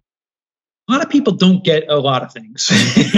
That's true, but sometimes things will resonate on a subconscious level, I believe, Right. Especially when it's a really strong idea like that like it's true, it's real. Yeah. It came from a real place. Kind of works on this other level, I think. I see too that the whole idea of putting the mask on him allowed me to do self-portraits without literally drawing me, and allows other people to think that it's them. Right. Yeah. Because that's all of us. That's everybody. Yeah. That's the thing, that the ego is a mask, and everybody's got it. Mm-hmm. Yeah. And most of us put on a happy face. Yeah, maybe when I was younger I tried, but I sure as hell don't put it on now. I'm a grumpy old guy, and fuck it, I don't care. Yeah. I'm not going to pretend to be happy for anybody anymore. Yeah, right. Yeah, that's. I'm the guy that will have no problem sitting with someone in the car or an elevator for an hour and not saying a word because I don't feel like talking. Right. I'm not going to make small talk with people. Yeah, that's a thing that comes with age, which is nice. Which is you stop. Yeah. It's like you get less self-conscious in that way, I think. Yeah, and just less concerned about what other people feel or think. Exactly. Especially about what they think of you. Yeah. Yeah. Exactly. Wow, that's really cool. I think my work is more important, I guess, to me. What do you mean? I create acceptance for my work.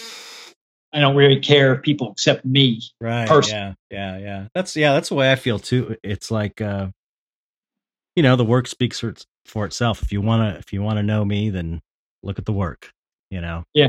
Basically. Yeah. And look hard at the work, because, just like I look like a biker kind of, or whatever. I look like big long hair and beard, and I'm not like a tough guy at all. It's like kind of like funny. I would never think that of you. I don't think you look like a biker or a tough guy at all. To me, you look like exactly what you look like. Okay. Well, you're seeing me for how I am. I don't know. I don't look, my disposition is generally would be more like a, I don't know, kind of like a short-haired, regular person that's kind of positive and upbeat. I don't know. It just doesn't. I don't know. You're maybe like a hippie. Yeah, kind of like a hippie, kind of like a cynical hippie. You're like a hippie, and I'm like a Klingon.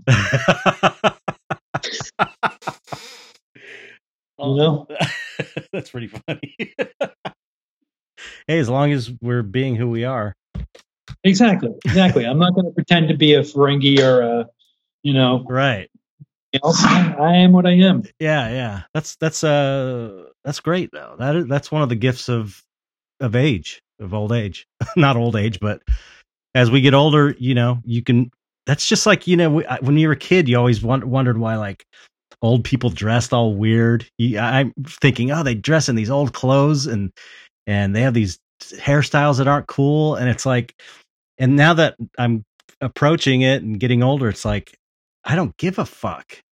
I'm not wearing stylish stuff. My hair is the style it is because I don't cut it.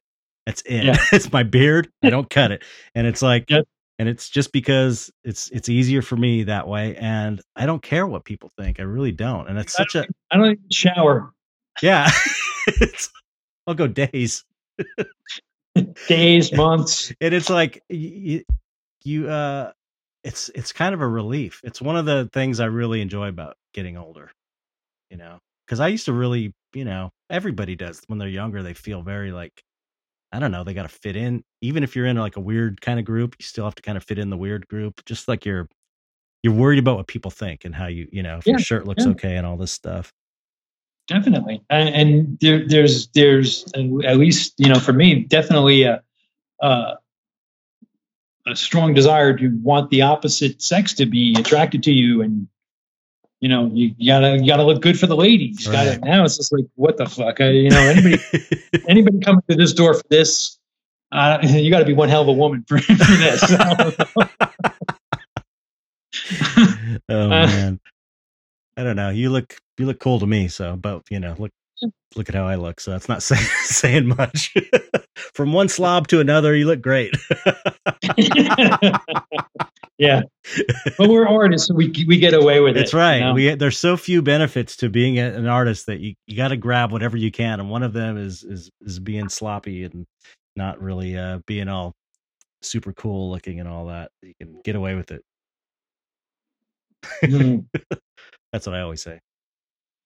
But okay, that was heavy, man. I didn't realize we were going to get heavy. That's amazing. I'm very excited. I love when that happens. But I do want to take it back to not the real world, but the material world. And I wanted to ask you about like technical issues on what you're doing, because my understanding, I'm pretty sure I'm right about this, is you're not really molding and casting anything. It's like foam. You're doing foam sculpting, and then you're using like super sculpey or epoxy putty or epoxy clay. And I'm just curious about your process. It varies from piece to piece, but if you're talking about the larger stuff or even the skulls that you were excited about, it's plaster. Oh, plaster. I've always wanted to sculpt in plaster. I always thought that would be really, because there's a certain point in plaster that you can really do stuff with it. Like you could smooth it during the drying stage, and it's like you can carve it really nicely.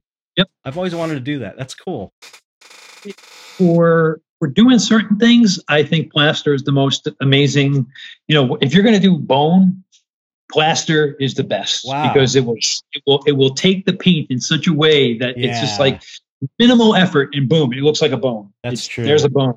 It's a real bone. Yeah. Are you using a pottery plaster or hydrocal or a specific? Just go to Home Depot and get the plaster Paris. Oh wow, yeah. That stuff sets up pretty quick, doesn't it? Relatively quick, and I'll do it in layers, and I just use the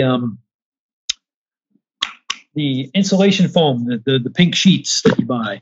This big pink foam, and you cut it down to cubes or whatever. You use some of that expandable Great Stuff foam, sandwich it all together into blocks, carve it all up, brush on your plaster, shellac it, carve it, sand it. Wow. Bada boom, bada boom. And what's great about it is it's insanely lightweight and pretty durable. Like there were a couple pieces that I sent out to you at Copra. I don't know if you remember the big Frankenberry kind of skull. It had ears coming out of the head. Of course. That was all done with that. It was just plaster on rigid foam. Wow. It's amazing. It's amazing that it didn't get smashed. I guess it did send it back. That sucks. Yeah. How bad was it? One of the pipes that came out of his head was kind of pushed up against his head. Shit. It looked like when they were wrapping it with the foam, they pulled it. Oh no, really? which is why I had a special foam piece that fit right in there. Oh But shit! I'm sorry about that. I fixed it, and that piece sold, and it's Oh, good. Yeah, that was an amazing piece. I wanted that piece, but if I bought every piece, I wouldn't be able to afford any piece that I want. We'll do another trade. Yeah, definitely. So, okay, but there are some other ones where you are sculpting in clay. You've got a Nosferatu that I think I saw recently.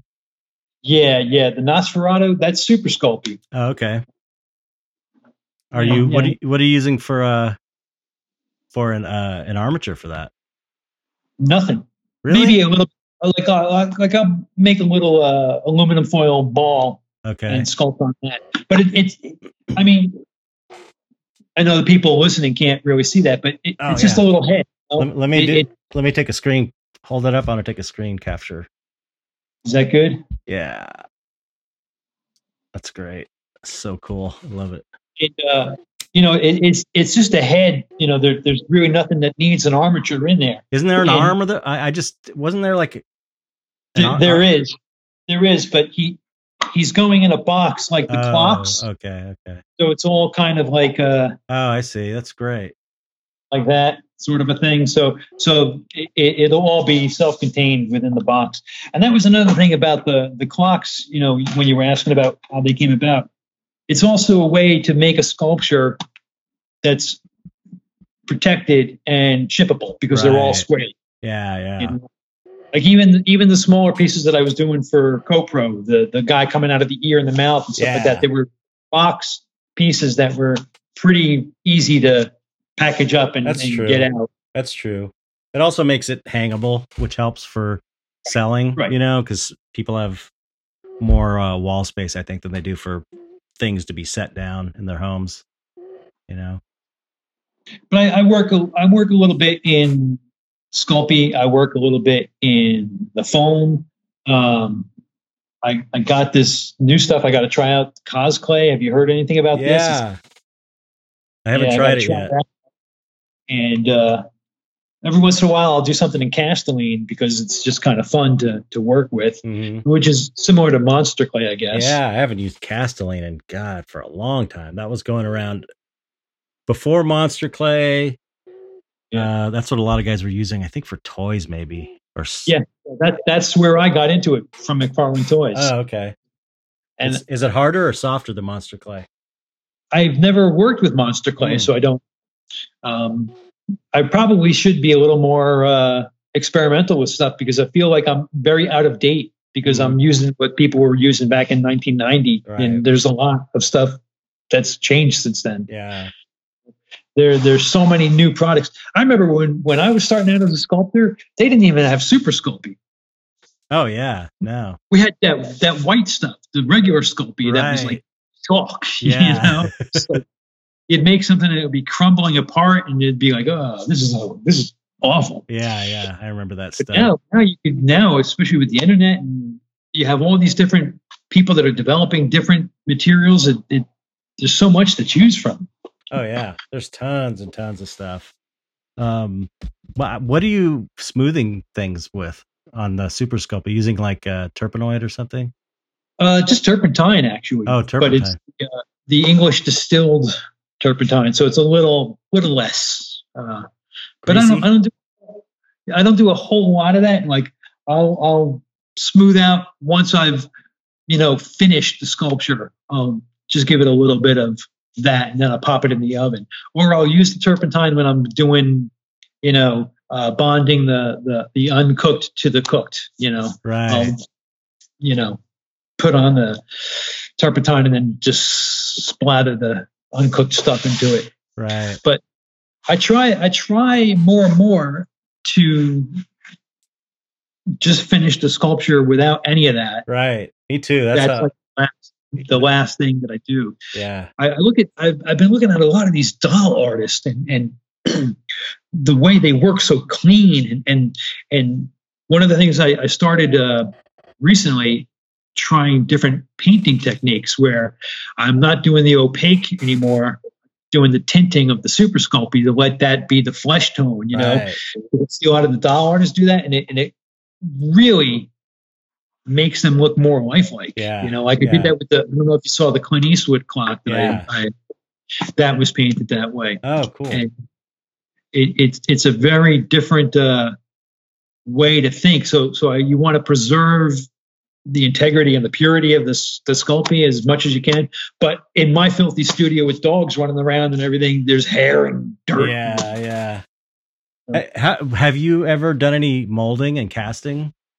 A little bit. You've seen the ornaments I do? Yeah, those are cast. Those are all cast in resin. And my molding and casting abilities are bare minimal. One of the things that I did at McFarlane Toys was I was one of the guys that would take the bad castings and I would clean them up and fix them. Mm-hmm. So if like they sculpted an arm and they made a mold and then a part of it was missing, I would be the guy that would put that back in to make the hard copy for the tooling pattern. Mm. So I got really good at fixing bad castings, and that made me a lazy mold maker. Right. Because I just I can fix it later. Right. So I'm like pulling out, chunks of rubber off things and, pieces missing. I'm just thinking with, if you got more into molding, it's easier to make money because you can do multiples and not have to sculpt it from scratch, especially with smaller pieces. Like I don't do many big sculptures, but the thing is my background is makeup effects and everything's molded. It's like the clay is Chavant NSP medium. It's it's oil based and it never dries out, and that's just like the tradition I'm from. So it's like I'm just like, oh, if you sculpt it, you use this clay and then you mold it. The good thing about the Chavant is it's so nice to sculpt in. I know with Sculpey and some of the other materials, it's like you kind of fight. I mean, I'm sure you're used to it by now and how to work with it, but it's just got such a great feeling. Have you ever done any oil-based clay stuff? A little bit, not much of anything within recent years. It feels so good to sculpt on. It's really fun, but you do have to mold it. It's the problem. Yeah. I don't mind molding. I'd like to get better at it, and I like one of the things that you do, like the frames. The frame that's on the painting that I got from you, that material seems pretty cool as hell. What is that? Oh, that is oh god, it's Smooth On. I had Lee Shamel do that because that mold that's too big for me. I don't do stuff that's just too big. So I farmed it out to him. He's great. Lee is amazing. Smooth On. God, what's it called? I gotta look. It's called. It's like it's a urethane resin, but it's very lightweight too. It almost seemed like it was like an expandable foam kind of thing. Yeah, it wasn't. It was this urethane, and the cool thing about it is it's shatterproof. So normally, urethane resins, if that was cast in a traditional resin and it fell off the wall, it would shatter for sure, because it's brittle. But that's what I make my smaller casts out of urethane resin. But this stuff it's slightly plasticized, even though you wouldn't know it by feeling it. But if it dropped, it would bounce and it wouldn't shatter, which is kind of amazing. So have you ever done any metal stuff? I did my best friend in high school, his father had a jewelry shop, and I did one ring. I made this sculpted it in clay, and we did the whole lost wax process, cast it in silver. And so I did one time. That's quite a chore though. You have to have a lot of special equipment. Yeah, that's the thing. Like even with the molding and casting, like what you're talking about, it seems easier, but sometimes when you're racing to just get something done and get it out, that's a delay and it's another expense. I know. Yeah, it takes. It's cool. It is cool to have the immediacy of I sculpted this and that's it. Right. And I find that a lot of collectors appreciate that. Yeah, a lot of want just like there was one guy that wouldn't buy anything that was cast and duplicated. Yeah, and would get pissed off if I ever made anything close to what I made for him for somebody else. right. You know? It's like the difference between an original painting and a print, basically. Right.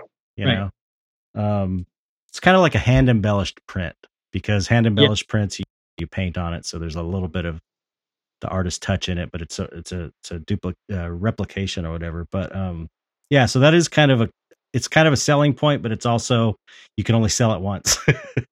You know, I kind of like the idea of having both. I like doing original one of a kinds, and I really like working with the plaster. Plaster is a fun medium to work with, but I'm definitely allergic to it. You're allergic to plaster? Yeah. I'm allergic to just about everything I work with, including dogs, by the way. I'm allergic to dogs. But I don't know if you saw the large skeleton that I made. He's a upright bass playing skeleton with a big head. I'm not sure if I've seen that. Well, I'll send you pictures of him. But I sculpted him out of plaster, and this was like a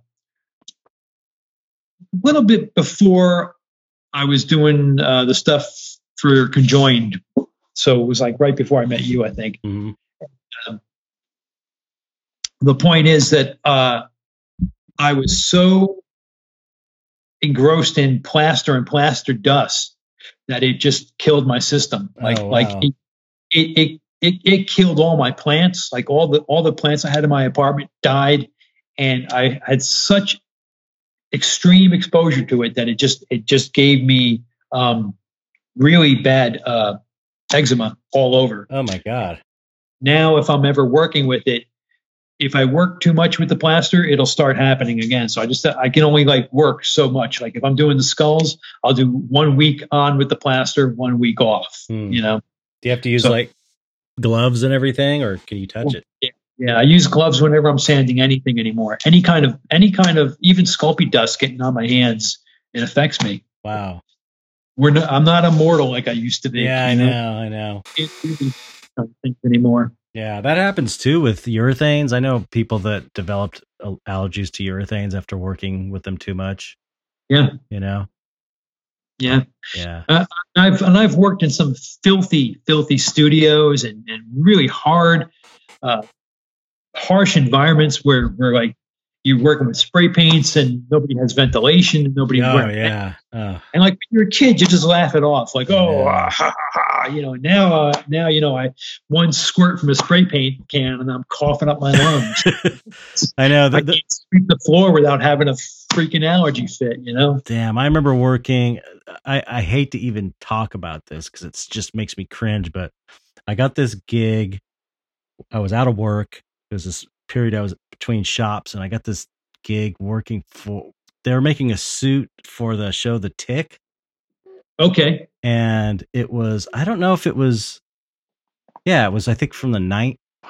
When was The Tick? No, that was like the early 2000s or something, I think. Somewhere around there, yeah. I think. Anyway, they needed someone to paint it.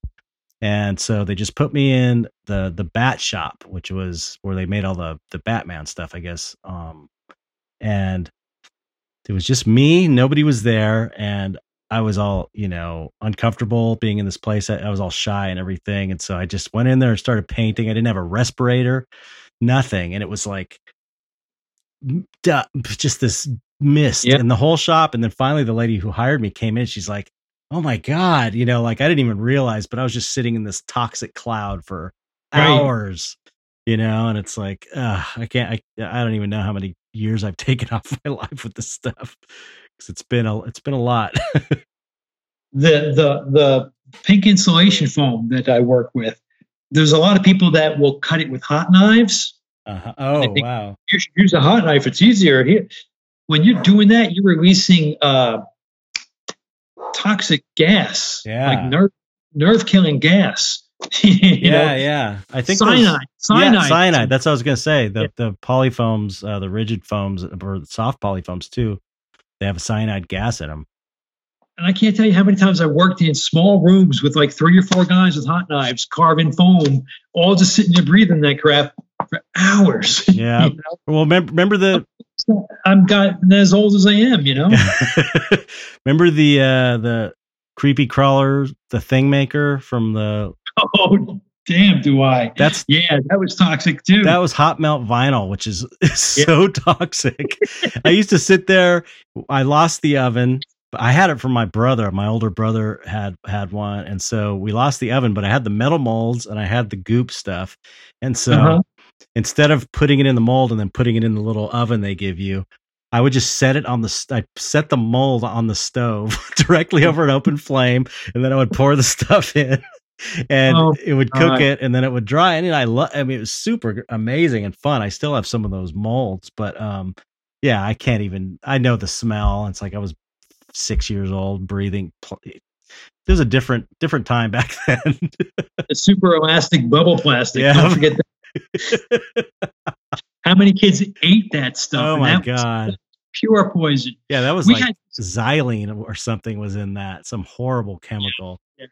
Yeah. We had this other thing. It was like a little oven, a little metal hot plate kind of thing with a plastic dome over it. And you got these cubes, these plastic cubes, and you would put them in the oven and you turn the heat on and they turn into dinosaurs or monsters or whatever. Mm-hmm. And then there was this other like vice thing with a metal thing that you would put the monster in and you'd crush them back into a cube when you were done with them. Right. But it was you'd end up burning them. It'd just be filling the room with toxic plastic fumes. Black toxic smoke. It was so horrible. All the things we had as a kid. Oh yeah. I used to build models when I was a kid. I used to build the Aurora monster models and I used to be into hot rod cars too. And whenever I got bored with my hot rods, I would burn them to make them look like they were in a wreck, So you sit there with like a lighter or matches and sit there, let it burn. It would drip like napalm stuff. If you got it on, black smoke would come off of it. And it looked really cool, but burning army men and all that stuff is terrible. Yep. I don't know. Yep. Yeah, we're lucky to be alive. Yeah. It was a different world. Halloween was a lot better back then too. Oh man, no kidding. Halloween used to be something exciting. Oh yeah, it was like when I was a kid, everybody was out. It was like a party on your street. Every kid was out. Did they have the night before Halloween where you were? No. My wife tells me about that, like Devil's Night or something, because she's from Michigan. They call it different things in different areas, but where I grew up, it was called Goosey Night. Goosey Night. A stupid name, Goosey Night.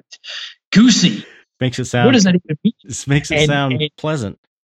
That would be the night that you run around with eggs and soap and toilet paper, and you're just like, But I just remember being scared as hell as a kid. Like we'd be out in the front yard hiding in the bushes with flashlight. No one's going to egg our house, with my toy army helmet on, and we'd be running down the street. Somebody was going down that street. Go get them. Yeah, my wife's from Detroit, so she was like, "Man, it was scary. Devil's Night was scary in Detroit.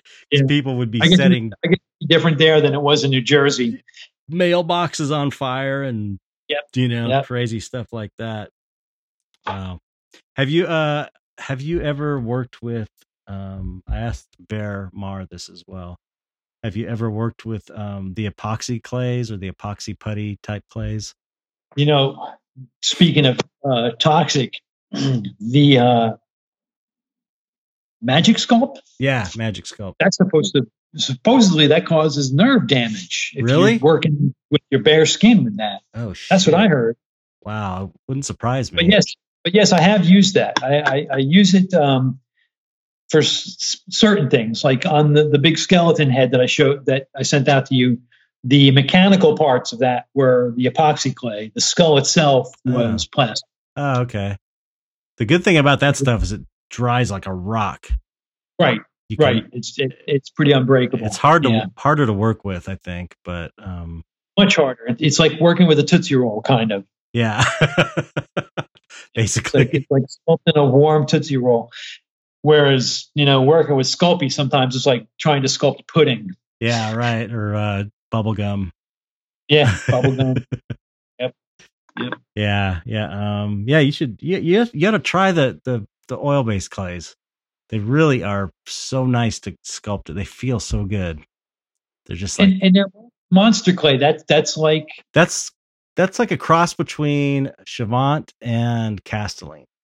oh, okay. Yeah, it's Need to work that hot with hot tools and a torch. no. It's not nearly.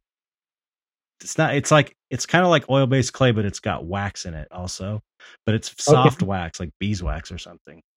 Okay. Yeah, it's got a really low melting point. What's great about Monster Clay that nothing beats it is if you have a mold, you can melt it, and it gets like as thin as almost like candle wax. Like you can, and then Okay. you pour it in the mold and let it cool down or put it in the freezer, and it's like you have a reproduction in clay if you want to resculpt something, Right. and it's kind of like just a nice workable clay. It's really great. Huh. That's one cool thing about doing molding is that you have a backlog of molds, and to do another, if you want to do a new character, you can pour it up in monster clay and then use it as a base to sculpt a new thing on top of. It's just like, and then when you get like a catalog of these things, you can kind of like, I do that with my frames now because I've got a few different frame molds. I'll just I've noticed that. Yeah. pour Yeah. little pieces, or sometimes I'll get that. There's this really great stuff called Sil Putty, or it's like a silicone putty, like Okay. and it's a 2-part silicone putty. You mix it up, and then you just kind of press it on anything that's kind of rigid, and it'll make a mold that cures in 15 minutes or something. And then you pull it out, and then you could pour resin casts out of it. So it's like if you sculpt one little skull, instead of sculpting a bunch of little skulls that you want to put all around the frame, you sculpt one little skull and just throw some Sil Putty on there, and then 15 minutes Right. you're pouring them up in whatever material you want, and then you can just stick them on there. It's pretty cool. And then they can make a bunch of like Mr. Potato Head accessories so people can Yep. have a different fucking piece. Yep. Do you remember when Mr. Potato Head was a real potato? I remember it, but I never had one. Oh, Yeah. he used to be a real potato, Yep. and there was a carrot and a cucumber and all these other things in them too. Right. Yeah. I remember my mother had a fit and threw mine out because she opened up the drawer one time and it was just filled with worms that were in the potato. And Yeah, that was the potato. I had Stretch Armstrong that I cut open, and do you remember Stretch Armstrong? Yes. That was Yes. great. I always ended up cutting things open and seeing how they worked, and Definitely. Exactly. I don't have anything because if I wasn't doing that, I was blowing it up. But yeah, I remember same here. shaving my GI Joes. Yeah. You know, I had the flock hair. I was always obsessed with like, what would he look like if I shaved his beard? You know. And then I'd be like painting him green because I wanted to turn him into the Hulk and Right.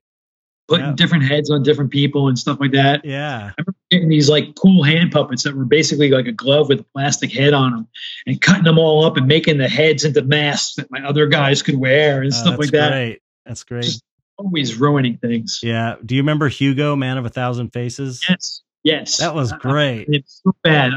I never got him. I did have. There were a bunch of. I don't want to say Don Post. It was some other guy that put out like all these monster making kits. Oh, the and, Dick, like, the Dick, makeup and Dick stuff Smith, like that. Dick Smith makeup kit. Yeah. Yeah. It was like.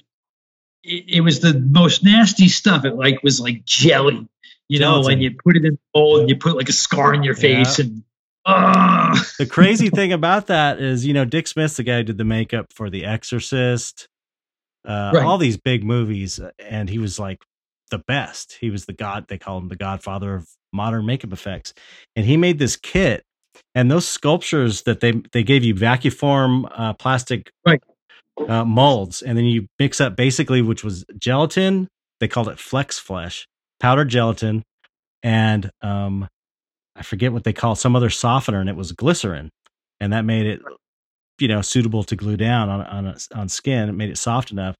But he did the sculptures for all those makeups, and they're fucking like top level professional sculptures. So it's so weird to get these molds as a kid in some goofy makeup kit and have these sculptures be like works of art.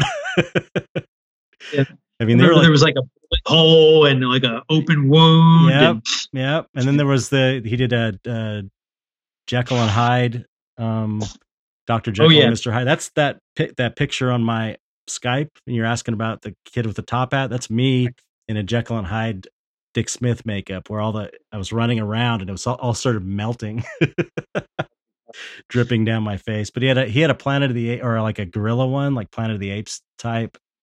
And yeah, it was amazing, really cool. They go those for were called the Face, weren't they? Oh like no, those, that was a different one. That was another guy did oh, basically the same kind of thing. Yeah, and that had a monkey. I had a bunch of those. So what? It was like a almost like a styrofoam kind of thing. You would paint it Yeah, face. yeah. Those Yeah, had like those were like polyfoam or something. They had the yeah, appliances something already. weird. Yeah, And yeah. it came on a vacuum form shape Right. of the. So like if you got the skull, you also had the clear vacuum form skull, which to me was like, oh, I'm going to put a flashlight in there and do something with it.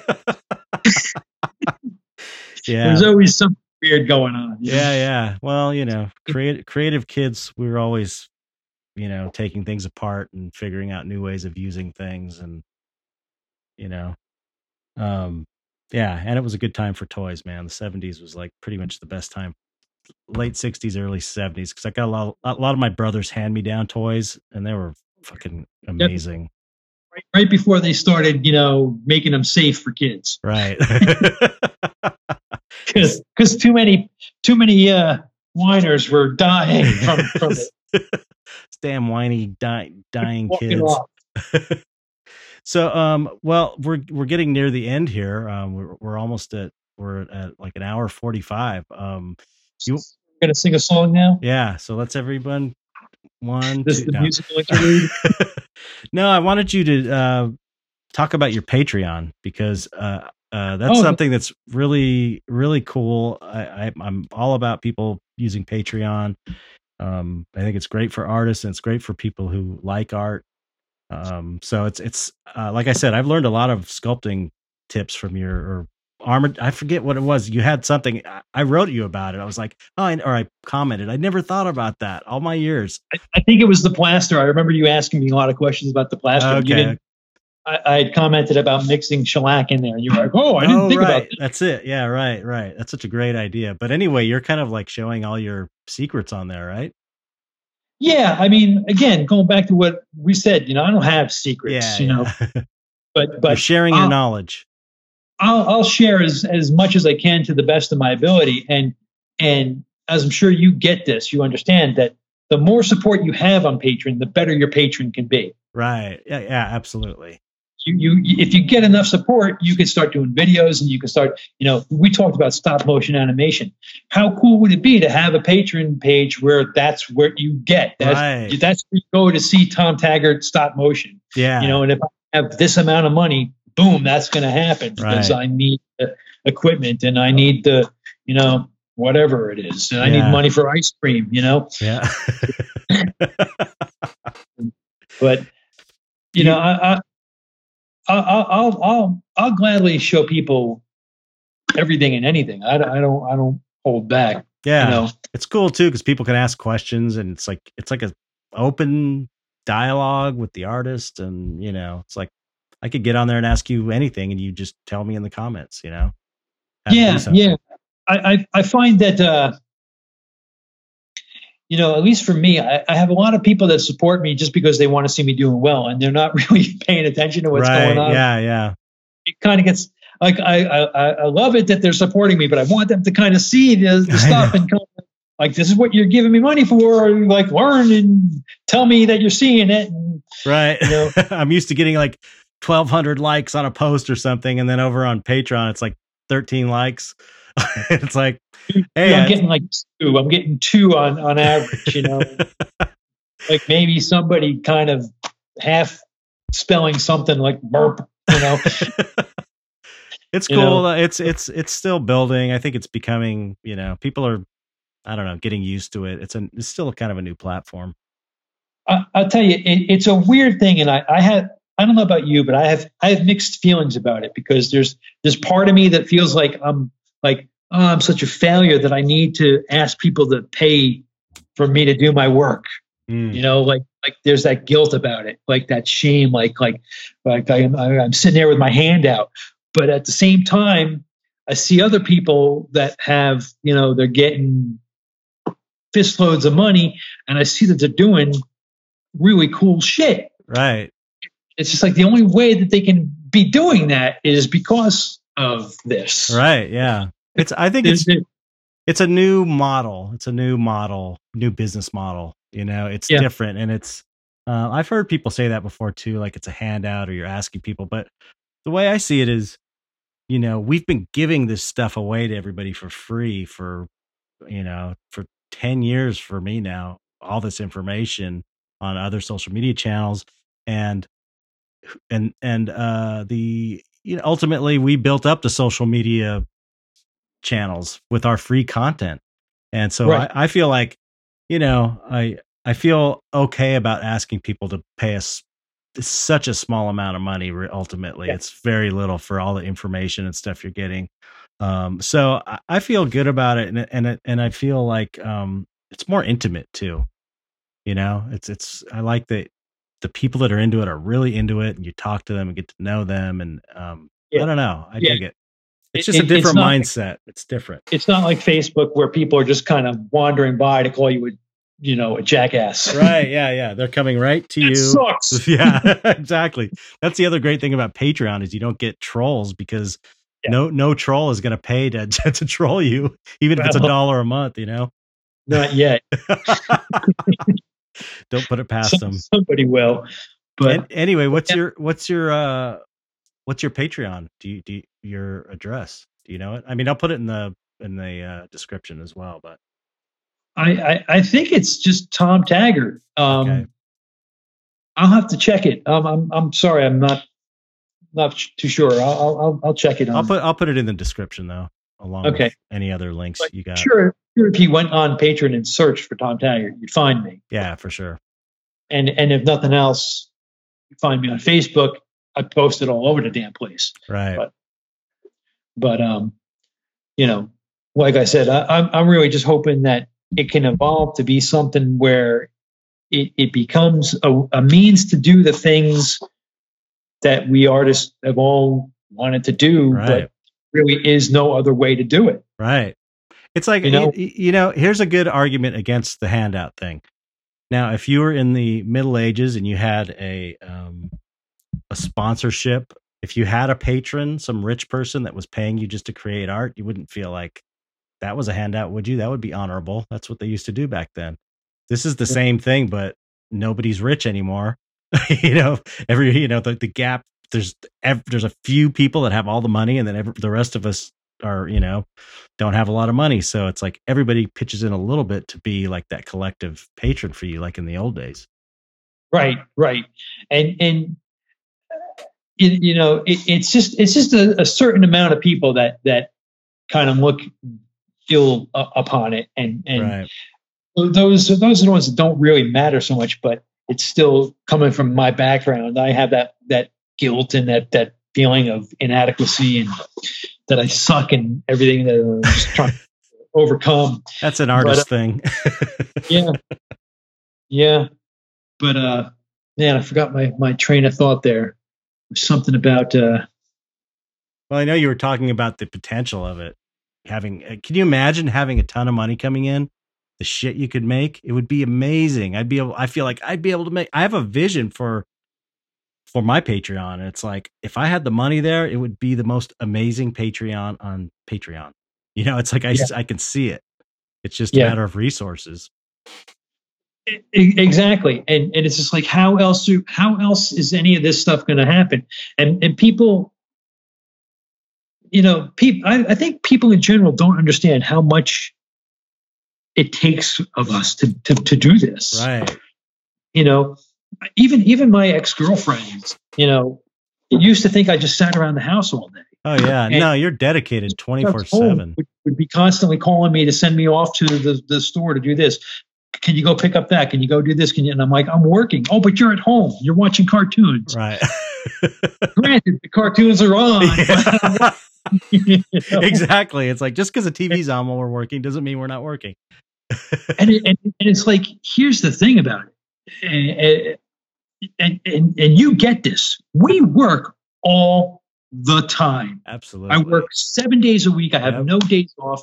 I work hours that most people would bitch and gripe about, and I'm poor as hell. I can't even afford to do the work that I'm getting paid to do half the time, because I take on jobs just because I think I need that job. Right. And I fit it, and it's just this whole weird mess. And it's just like, at least with Patreon, if it could just get that little cushion, that little, like, you don't have to worry that, you know, that when you finish this piece, the money to ship it's going to be there. Right. Exactly. That's the thing. Yeah. Like, is that too much to ask? that I just don't have to worry about having to go donate blood so that I can ship the piece. Right. Yeah. Absolutely. Yeah. It's I'm not kidding. I'm not trying to make it sound like I'm, destitute, but it comes down to, do I buy art supplies or do I eat this week? right. And it shouldn't have to be that way. There should be more of a system where we're getting to be artists and Right. not have to sell out, because I feel like when you're doing all commissions, you're limited to what people want of you, and not what you want of you, or what you can see yourself doing. I can come to you and say, hey, Chet, I want you to do this.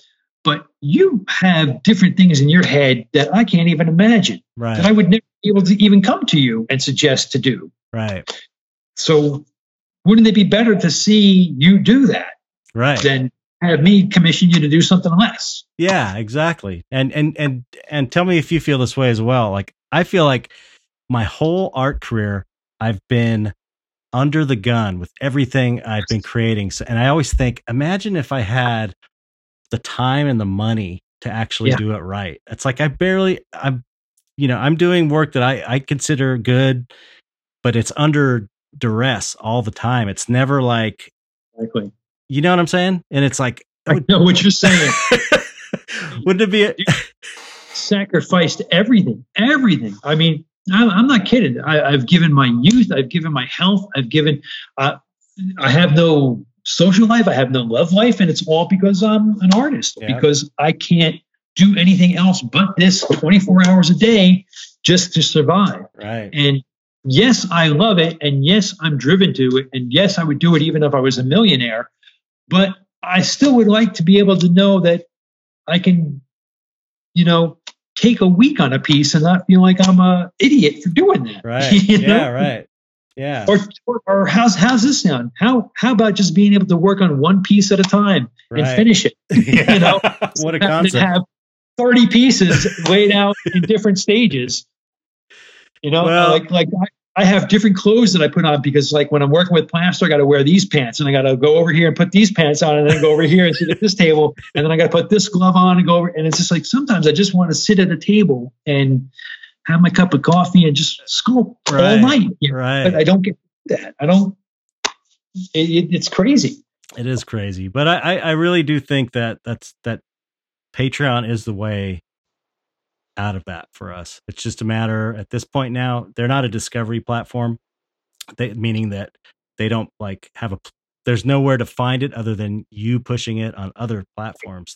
They make that clear from the beginning. So it's really just a matter of promotion, keep pushing it to bring people over, because most people, I feel like if I was able to get, I've got a lot of followers on Instagram. Yes, I got a fucking ton. And if I was able to get, I follow you on Instagram. Yes, I follow you on Instagram, I think.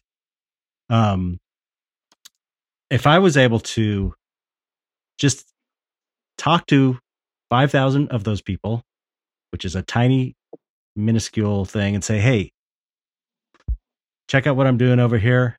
If you could donate $1, $2, or $3, $5 a month, that would be it.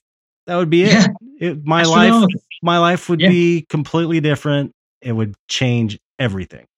It would change And all everything. those people spend infinitely more than that on just coffee every day. Right. Exactly. That's the whole thing. It's more, less than a cup of coffee. Exactly. So, Exactly.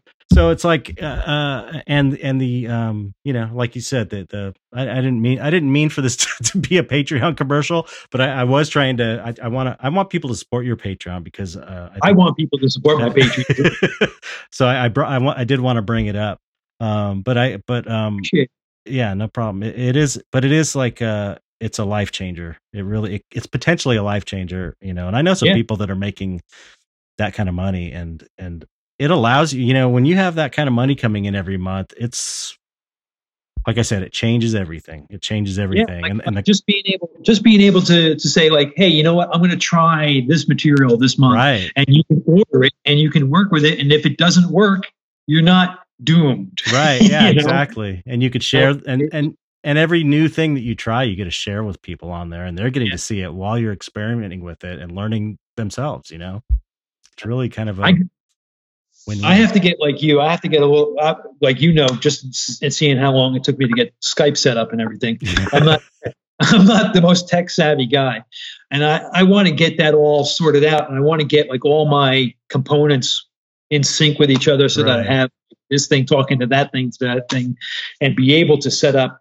Because I'm not yet able to get the film videos on Patreon because I think you have to have a web. Oh yeah, I put you have to host them on.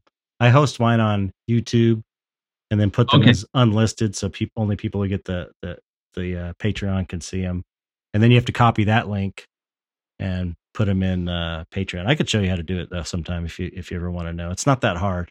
I mean, a lot of stuff.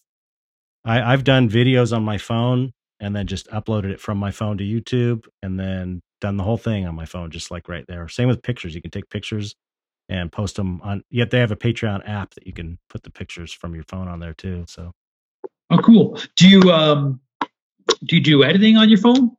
I don't. I've got a computer for editing, but I know Mike Carell does with his Patreon. He found an editor. I'm not sure what he's using, but I could find out. But he edits his videos on his phone. Yeah. I mean, I have an iMac, and it's completely suited for all that kind of stuff, so I should be able to do that. Yeah, yeah. I call it my $3,000 Facebook machine because that's basically. I really should learn some other stuff. Oh yeah, yeah. It's indispensable, especially if I'm doing like tutorial videos and stuff. So it's really really helpful for that. Yeah, and then I'm going to start streaming too. That's all part of it. The more freedom you get, the more you can explore and get that kind of stuff set up. Yeah. Right now, I'm still just under the gun every month. It's like this. It's like running a marathon and getting to the end, and you're like, oh, here's the end, and then it starts. You should got to run again, and it's just like, you're kidding me. How many times you got to keep doing this? You're like, exactly. That's exactly how it is. People don't get it. They think they think that like, oh, that's fun. You're just having fun. Yeah, you don't have to go to work. You don't have to go to a job. You don't have to leave the house. You got it made. You're just playing with clay all day. It's fun. It's like, no. It's probably a lot harder than the job you're doing, actually. A lot. Usually it's like, I've worked twice as many hours that I did when I was in the film industry, Plus, when it's us doing our work, there's no one else there. Like no one's going to pick up the slack. Right. We're not going to get paid until that job is done and done right. Where you go to a 9-to-5 job, you could screw off all day and you still get a paycheck. Right. That's true. Yeah. Also, if the sculpture isn't right or the painting isn't right, there's no one to blame but yourself. You can't go, oh, my art director sucked, or the idea that they gave me sucked, and it does, it's you succeed or fail completely on your own, which is a good thing and a bad thing. It's good for your self-esteem, but it's also it's a lot of pressure, but that's why I look like this at 35. All right. Well, let's end this thing. That was a nice, good, long one.